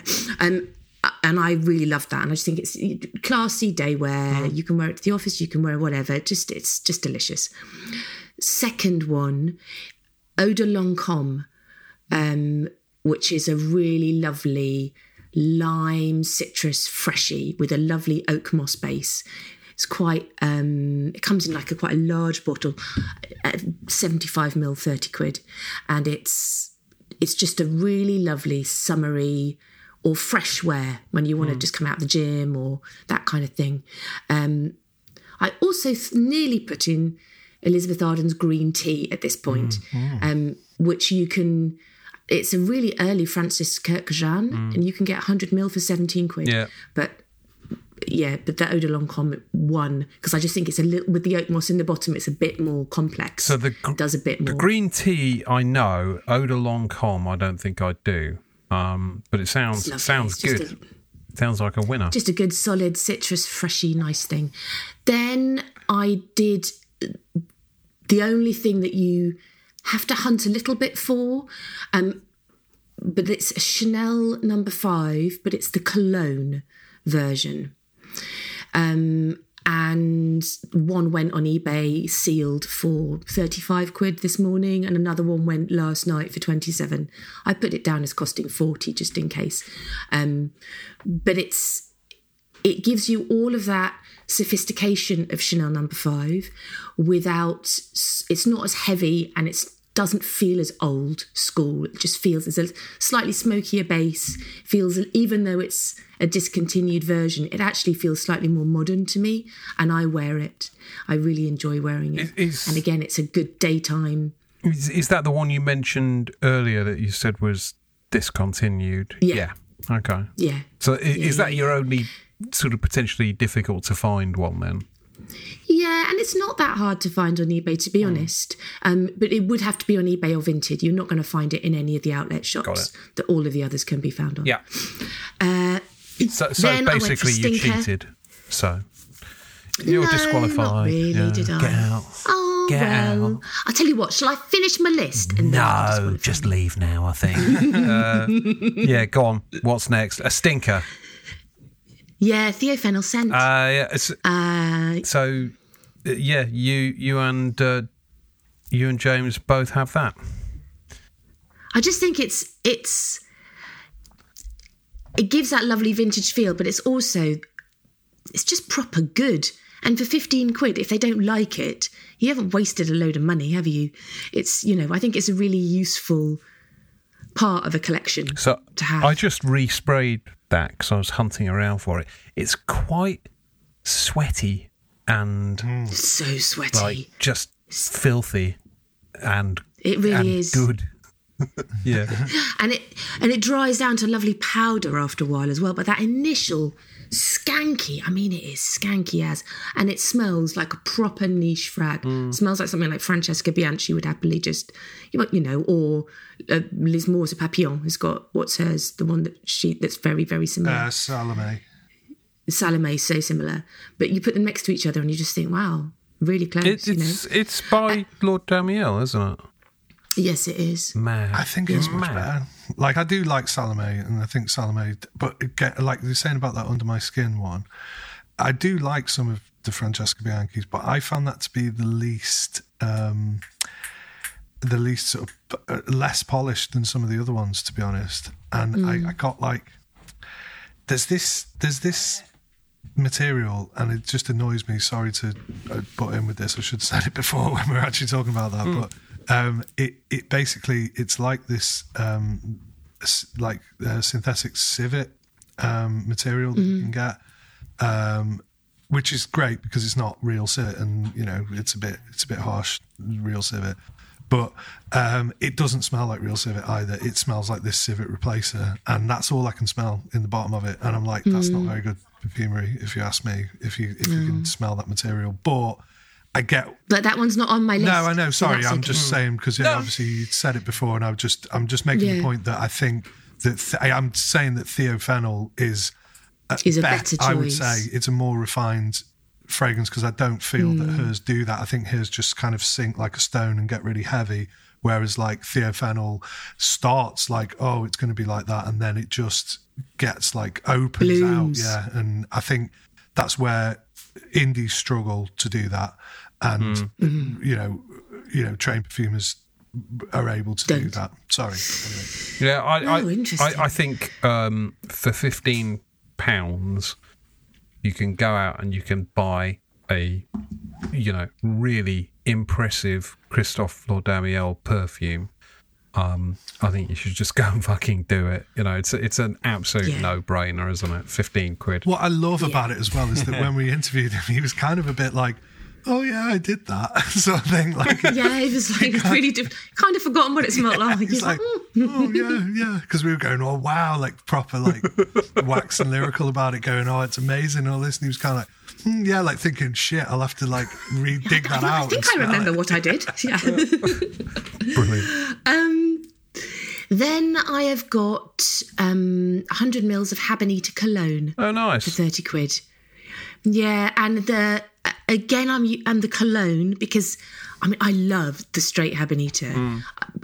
I really love it. It smells very. It's the thing I took Shalimar off my list for because I think it does a very similar job to Shalimar, but it's actually easier to wear and it's slightly more floral and it still smells old school, but it's got a lovely smokiness to it in a different way. And the cologne is very bright and almost fizzy. And you can wear the cologne in the summer and you can also wear the cologne in the winter. Whereas I think the straight Habanita it's a cold weather perfume. You can't be switching that shit. So up. what did you pick? Sorry, is this a flanker of Habanita, a different one? Yeah. What's it called? Yeah. It comes in a clear bottle. Right. Cologne. It's just called Habanita cologne. And it's still got those little figures on it. It's beautiful. It's exactly the same bottle, but it's clear. It's almost prettier. The Habanita bottles are fucking magic. Yeah. They're so cool. I'll just say that I did nearly pick that because it's one, is wonderful value. Two, it's that whole like perfume education thing, the all that stuff and the niche and vintage and whatever. Also, it's got a fantastic bottle, so like that's another tick. And just so I was looking at those and that nearly made the list. Yeah, and the Habanita you can get for about 45. The cologne you can find cheaper. Right. I found it on Perfumes Delivered for 30, which is ridiculous. Then I've got Eau de Bao. Yes! 100. Yes! It's like Battleships. Is that one you've got as well? It's like Battleships. That's the one that I thought that you might have, James, but it's on my list, yeah. I found 100ml at Beauty Lounge for £35. Wow. Let me see if I did any. And I just think... Let me see if I did any better than that. £33.05 from Perfumes Club. There you go, you see? But I just think it for a spicy vanilla for 35... I mean, it's the phenomenal quality for something that is... I mean, I want to say inoffensive, but it's actually better than inoffensive. It's delicious. It's fucking brilliant. I mean, it is brilliant. It's exceptional value for money. It smells brilliant. It's got incredible performance. It's just a fucking stupendously good perfume. In all respects. When I say inoffensive, I just meant in terms of I can't imagine anybody smelling it and going, "Oh, that's disgusting." Oh, right, yeah. Whereas they might with the scent. Oh God, yeah.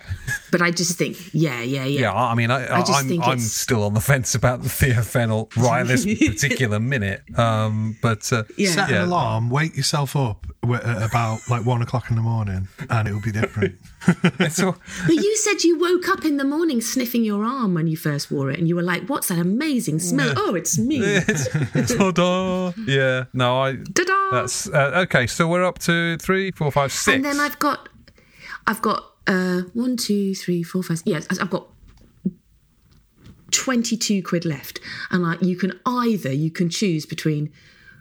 Because I haven't got a big tuberose on there. Thank fuck. Moroccan tuberose by Aluminum, which is at 20 quid for 100ml, or Farrell Girl for 20 quid. Those aluminum perfumes are at 20 quid. They were still in production. Website, outrageously expensive when they first came out. Were they not? I know, they were outrageously expensive. There's the Moroccan tuberose is part of the what they call their archived line, and all of their archived line is selling from between 18 and £27, depending on which one you find. Because they were in like Harrods and fucking everywhere, weren't they? They were like proper they really were. high-end. Yeah. Well, so you can either have a big bubblegummy tuberose, no thanks, or you can have Farrell Girl. Well, Farrell Girl. I don't mind which one. It's easy. Yeah, there you Farrell go. Girl. I considered Farrell Girl actually at various points, but it never quite made the list. Okay, great. Well, so let's do mine then. Yeah. So I started. I said I started with Guerlain Vetiver, and then I thought, do you know what? Let's switch that out, and I ended up with Bleu de Chanel because I thought, whoa. Well, not because I love it, but because I thought, well, you just need a perfume that you can wear every day. And then I thought, no, fuck it, I can do better than that. So my everyday perfume, I found 30 ml of Nicolai New York Intense for £56 from F Moda. Nice. Good. And I just thought, yeah, you've got to have a fucking bit of that. That's a great, everyday perfume. It's a lovely range that she does as well. Yeah, but that one is great. And that's your special one, a lot of the others I think I could take or leave. But yeah, I agree. I think there's some horrors in that line. As much as I love that brand and I do like the story and I like her and I think she's a very good perfumer, just some of them, and I hate the fact that I don't like them. And I own 6 of them, maybe 6 bottles. So I'm a fan of the brand. Don't get me wrong, but some of them I find unwearable. Wow. Yeah, I just can't. I can't be dealing with it. What was I going to say? Oh, did you think, was you thinking behind the Bleu de Chanel that this muggle could start up an Instagram and just post that every day and get like thousands of fucking views? Imagine they call himself an influencer. Yeah, post the same just bottle piss every me day. off. Just to piss me off. They fucking probably have like 100,000 followers in 6 months. And I sort of I ummed and ahed a bit about like classics and alternatives and various other things like Eau Sauvage and Fahrenheit and Terre d'Hermès and all those other sort of things. They sort of all got briefly considered. But I quite hard to get under budget with those, though, wouldn't you? Well, it is, and I just thought, even if they're, not into perfume, the odds are they fucking tried those perfumes at some point before, right? So it's like I'm not really showing anyone anything interesting and new. So I've got my. New York Intense. I also did the Eau de Bao, which I thought, okay, so I've got my sort of office daytime wears. I need an evening scent, date night type scent. And then I sort of reproduced it. I sort of thought, well, how about a daytime perfume and a nighttime perfume, but let's just go a bit more mental than those, because I think they're both quite conservative, right? The New York Intense and the Eau de Bao, lovely but conservative. So Santa Maria Novella Melograno, which you can get 50 ml for £72 from Nose, and I was like, good, that's going in the collection, right? So that's my sort of universal day wear kind of perfume. And then I thought I need something beastie. And I mentioned at the beginning about the Boulder Serini one. And I'd been looking for an amber or a leather or something just with a bit of to it. And I settled on Kiehl's Musk. Nice. Oh, nice. Yeah. So Kiehl's Musk for £40.80 off Essential for 50 ml. So that's my 4. It's New York Intense, Eau de Bao, Melograno, Santa Maria Novella Melograno, and the Kiehl's Musk. And I can just about do that for it's like £202. That's a great list, excluding shipping. List. That is a great list. And mine comes to 98, so you can have my 2. Excellent. Well, so I went for a smaller number, but I wanted each one to be a fucking stone cold banger. And I think I got there. I think you did. Yeah. So I was surprised not to see Eau de Bao on your list, James. I thought that would be a gimme for you.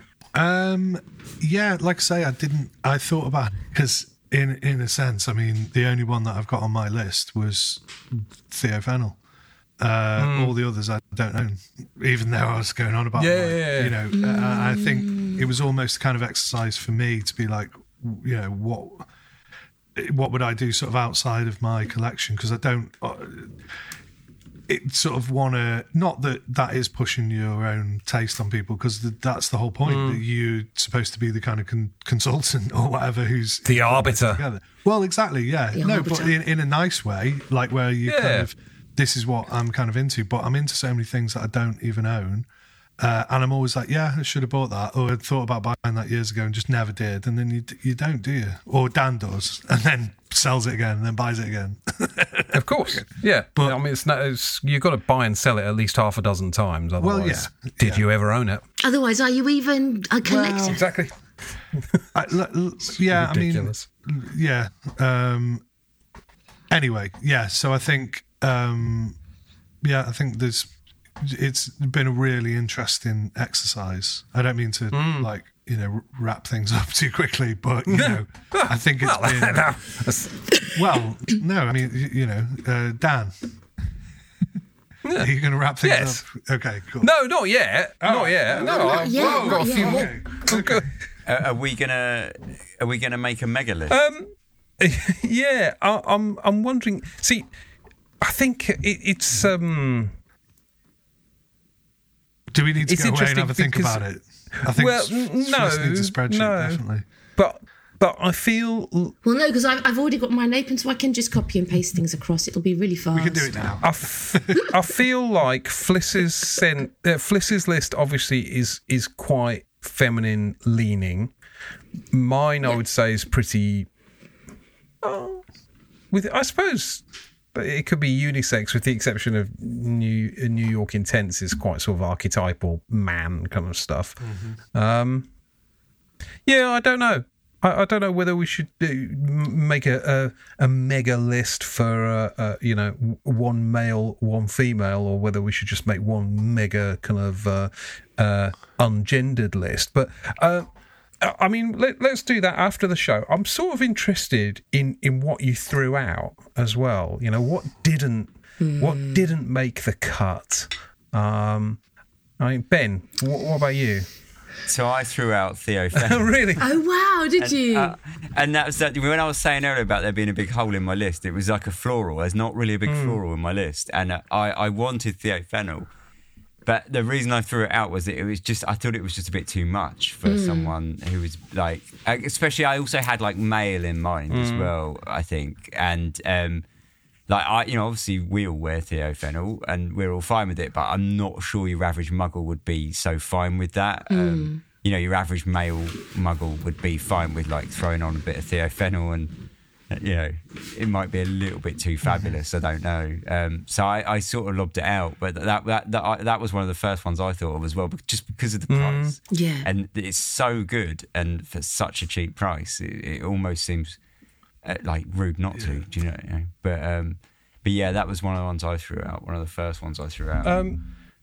What was your most expensive one, Ben?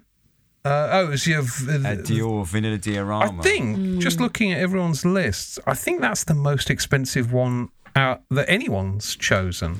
Because it's about £100, right? Yeah, and that was always the way I was going to do it. I was going to have like one that was going to be, £100 and, be a bit of a boomer, Can we just applaud Fliss for getting 600 fucking mils of perfume? Because like volume, wow, that's unbelievable, isn't it? So as far as like if it was a competition, which it sort of it's is. not quite 600. It's like it's I think it's like 500. Yeah, but it's still twice as much as any of ours in terms of volume. So I know and you've got like seven bottles there, Fliss. I mean, that is fucking wild. It is wild, right? If you think about the amount of money we've all fucking pissed up the wall on perfume, that you can build a collection of 7 really great and interesting perfumes for £200, right? Getting 600 mil, in theory, you could just fucking hand that over to someone and say, right, go for it, mate. That is your fucking introduction to perfume. And you see the influencers doing top 10 fragrances for life, and they're always kind of pretty generic twaddle or whatever they're being paid to fucking push these days. That Soldier Boy was 10 fragrances for life. Soldier Boy, my 35% off whatever code for which I get $100 or something mental. But that is a really nice Soldier Boy. Oh, S-Boy, Draco S-Boy. You've not seen this? No. Oh, God. Okay. You'll be better off not knowing about it. You probably are better off not knowing about it. So I'll have to get my numbers right. So Draco is the brand, I think. S-Boy is the perfume, and it's like £270 or something mental, right? Is it Soldier Boy the rapper? Yeah, I think that's what S-Boy is. Right. But he it's did that mentally Superman expensive. tune. Did he? Well, I'm sure it was great. If it's that guy, it's rubbish. But it was like a dance craze, I think. It is a. They sent me a bottle to review it, Right. and they said, "Would you like a discount code to share with your followers?" And I said, "No, thanks," because it's just so fucking obvious. I said, "But what I will do is promise to give it an honest review." And they said, "Okay, all right." You could tell they'd already committed to sending it to me, so they followed through, and I thought it was a perfectly pleasant perfume. It's sort of it. From memory, it was in the spirit of the Jean-Paul Gaultier. It's the one they recently really released, the double something, whatever. I forget what it's called. Right. A 2. I think it's just called 2, JPG 2 or something. Oh, that one, anyway, yeah. It's pleasant. The one that you found in a drawer, right? or your mate found in a drawer or something. Yes, exactly. That's the one. Yeah, it was sort of in that sort of spirit, right? Nice. Designer, straightforward, inoffensive, definitely not worth 270 quid or whatever it is. But what they do is they offer a $35 discount code, right? So every time you see an influencer saying, "Here's my $35 discount code," they are paying that influencer $35 on top for every single sale, which is why it regularly makes top 10 lists for life with all these big influencers, right? $35 a sale. And by the way, when someone like Curly Fragrance lists something like that, she can move serious fucking units because, whether you like her or dislike her, right, she has got massive fucking influence in the market. And so when she says you can get $35 off and she makes $35 for each one, she can sell fucking hundreds, thousands of units that way and make an absolute fortune. So whether whatever you think about it, the world is a terrible that's place. The sort of That's what I think about it. They're selling. Yeah, the world. I can't quite remember. Oh, that's how we got onto the S-Boy because I was talking about top 10 lists for life, and that's why it's always so popular. But I think Fliss's list is very wholesome. It isn't it though? I'm not making any money here, am I? No.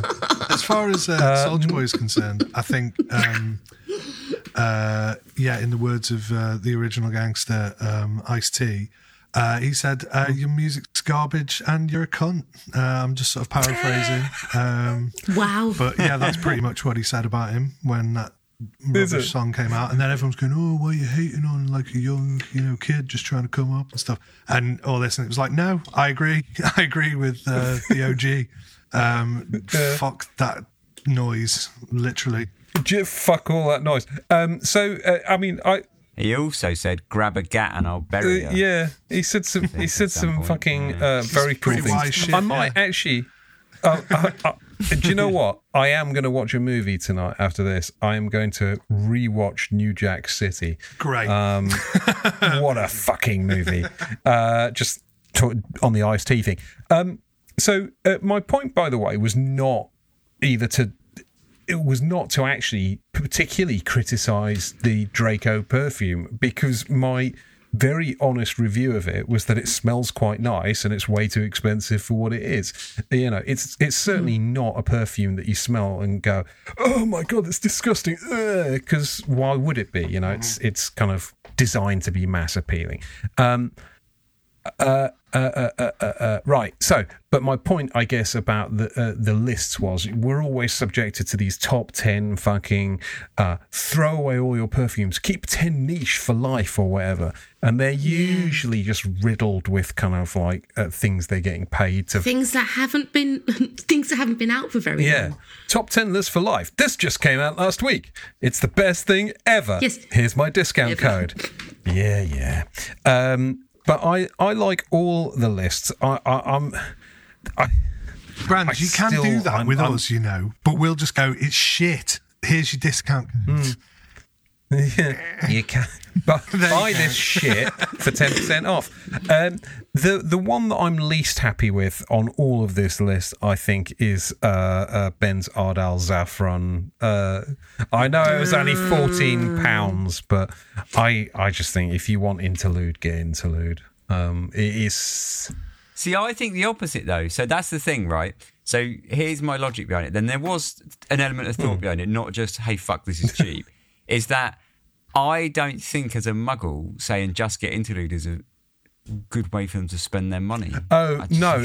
I would agree. I think if you are new into perfume and you're not sure what you want. It's a big gamble, that.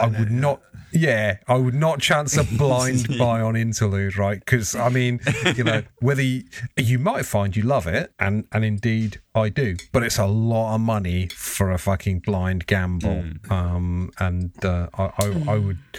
would definitely advise trying that one before you commit. Or just buy out as a front, because it's literally the same. Yes, you could do that, I suppose. What else grabs me? I still think the Molecular One by James is fucking inspired. It's such a sort of it's such an interesting example of perfume for so many reasons. How much did you get it for again? £38.25. Oh, there you go. I wrote it down. I wrote all this shit down. Wow. It's only a 30 mil, by the way. It's only 30 mils. Yeah. It's fine. Still, yeah. Yeah, it always amazed me how well known that perfume is as well. Like, a lot of my muggle friends know it and talk about it. Like, have asked me about it and stuff. And I'm like, why the fuck did you hear about it? It's not the sort of thing that's in the... It used to be, and when it came out, there was still a huge magazine culture. It wasn't like Insta. There was a magazine culture, and it was in every single magazine. I remember, right. Vogue, Marie Claire, all of it. It was really pushed. And you could buy it in the airports as well, in the airport magazines when you were flying. So it was definitely up there as a cool new release. Very, very much so. They look... I didn't realise that at all. I didn't realise it was so... in the mainstream. Nor did I. But I think they look very cool and minimal and sort of, it's certainly...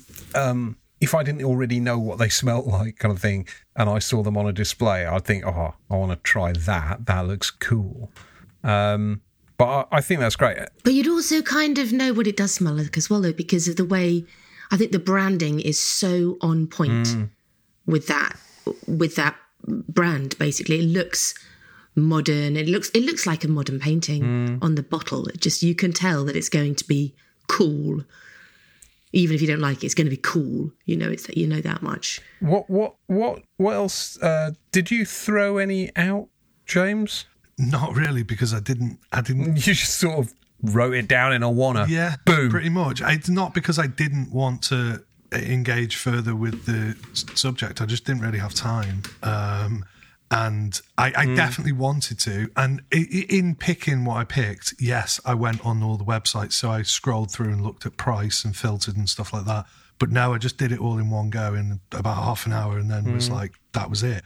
But then I was kind of thinking, but there is a tendency to obviously overthink things and go, like I'd listen to all yours now and I'm like, yeah, maybe I should have thought of that. But my brain instantly went to where all those things that I eventually just got went to. And I thought that's a really good way of doing it because like if you give it too much thought,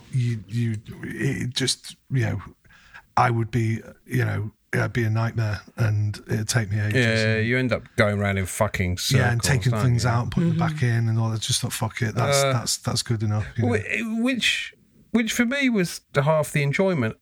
My biggest frustration with the whole process was that I couldn't put like a biggie on there. I mean, the £200 price point means that you can't fucking start with... We'll have to do £1,000 one for you. Chypre Palatin or something, though.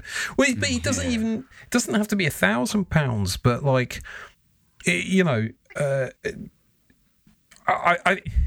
realistically, if it was £500 budget, I imagine several of us would put Chypre Palatin on a list, right? Yeah. So, and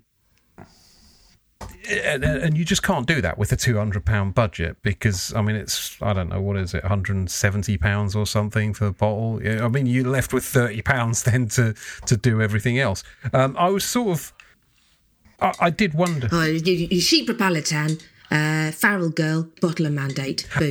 Do you know what? I did put Mandate on at one point. I did put Mandate down at one point. I was like, yep, we're going to fucking have that.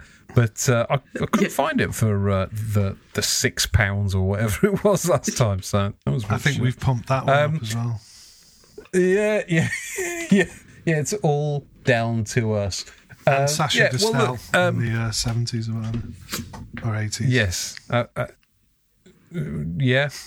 That's almost certainly what's caused the massive rush on Mandate. Yeah. Good. Right. Well, look, let's sort of wrap it up, I guess. Any final thoughts on the exercise, Fliss, that you want to share? I loved it. I really enjoyed doing it. I think if I hadn't had a specific person in mind, it would have been much harder. And so, yeah, I'm really happy with my list. But at the same time, I could make a different list for a completely different person and it would look completely different. So like having that thought process about one person was really useful. I found scrolling through and seeing how much stuff has gone up very interesting. Things like Farrell Girl's gone up, Paul Smith Rose has gone up, that kind of thing. I was like, oh, it used to be half the price of that. I found that interesting that even just in the space of a couple of years, some of these things that obviously were at discount places that have, the moment the glut has gone out of the discount shops, people still want it. Obviously, market forces push it up quite considerably. One of the things I was really looking for was Truth or Dare by Madonna, which used to be 20 quid for 100 mil. And it's now on eBay for £100, £150. I suppose if you think about it like that, it makes logical sense because if it's like bargain bin, super cheap, really ubiquitous everywhere, then lots of people are going to buy it. There's going to be a certain percentage of those people that are going to really love it. And then once it's gone out of the bargain bins and it's been discontinued and trashed, it's going to become rare and difficult to get. And they're going to be willing to pay a lot of money. So it's almost like a self-fulfilling. It is one of those, yeah. Professor. There's a lady. Professor Burp's There's a lady I know. There's a lady I know who works in Tesco's down the corner and stashes her signature perfume. And whenever I go in, we always have a chat about perfume. But I always say because she smells amazing, and she said it's gone up recently quite considerably, and she's finding it harder to get hold of. Yeah, she's not happy. Parker one. Yeah, yeah. I think there was a time, and it wasn't that long ago, that all the old Serge Lutens, the old style label ones, before they changed them to those black labels with the big things on, the big letters, they were all available in TK Maxx for fuck all. And I should have bought a ton of them. And I sort of knew at the time. It was one of those times where I was like, I know these are going to be worth more. But I looked at them and I was like, I don't really want the Jasmine one. I'm not really asked about that. It's the same with L'Artisan Parfumeur as well. When they changed their bottles, all of those old style bottles were in TK Maxx for ages. Did I buy them all? Fuck no. Why not? I would be a millionaire if I had. Selling them all for 250 quid each. Honestly, the strictly private Boulder Serini one, I'm just having a look again. There are some cheaper ones. There are some like as low as £150, but there's one in the States which is it's got 11 watches. There's been multiples of them and nearly all sold. £378. Fucking hell. I paid I paid like £18.50 or something. It was fucking mental. But I had no idea it was that fucking nutty. I was like, oh yeah, cool, that'd be a good one to have. Look up the prices online. Fuck off. It is mad. I'm sure there were some other ones as well that I kind of checked and was like, what the fuck with the prices here? This is mental. I was surprised that the Mugler, the Amen, because I looked at some of those the other week, and it's crazy. I've got one that's a pure malt that was in between the time when they changed the formulation of pure malt, and they made one in 2013, which is like a limited edition one called, I forget what it was called. It was called Pure Malt Creation, right? And I looked on eBay, and there aren't any. No one's selling any on there. There aren't actually any on there active at the moment. But when I look back to ones that had sold, $500. What? $500. Wow. And I've got one, That is and I'm like, fucking barking. I'll sell that for $500. I don't care. But yeah. If you would like that for $500, please get in touch.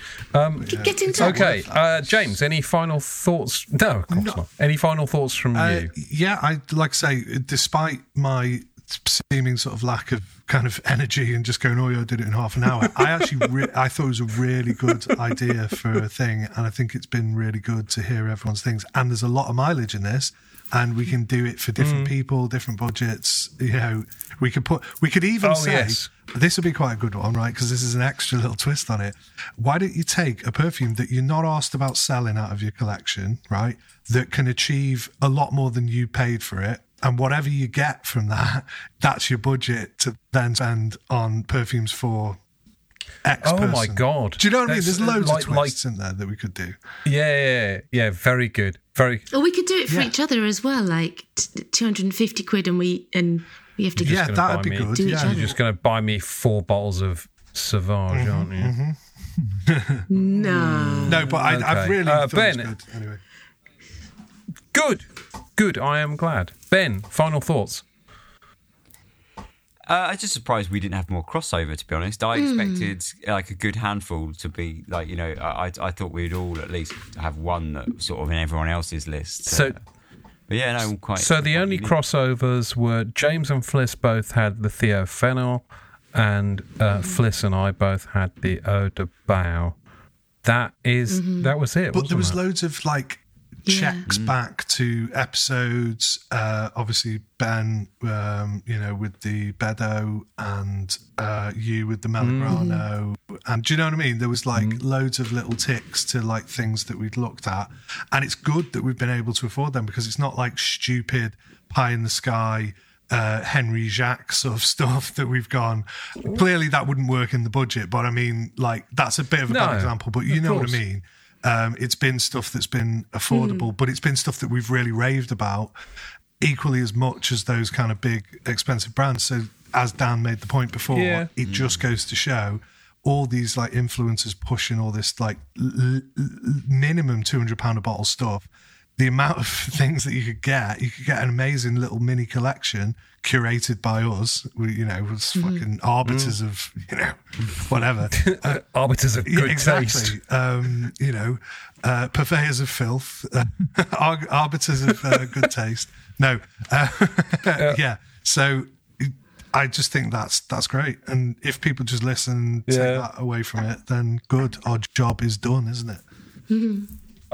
I think so. I think we should publish all of our lists on either a Facebook group or Instagram or something. But I think it's been absolutely brilliant, and I think anyone with 200 quid would do themselves no harm at all buying any one of those fucking collections. I think they're all really good. So excellent work, team. Right, well, it's been a wild ride. Once again, we've been LesOdes. We will be back in 2 weeks' time with another fantastic episode. We haven't figured out what it is yet, but I'm sure it's going to be fucking brilliant. In the meantime, you take care, and we will be back soon. Bye. Bye.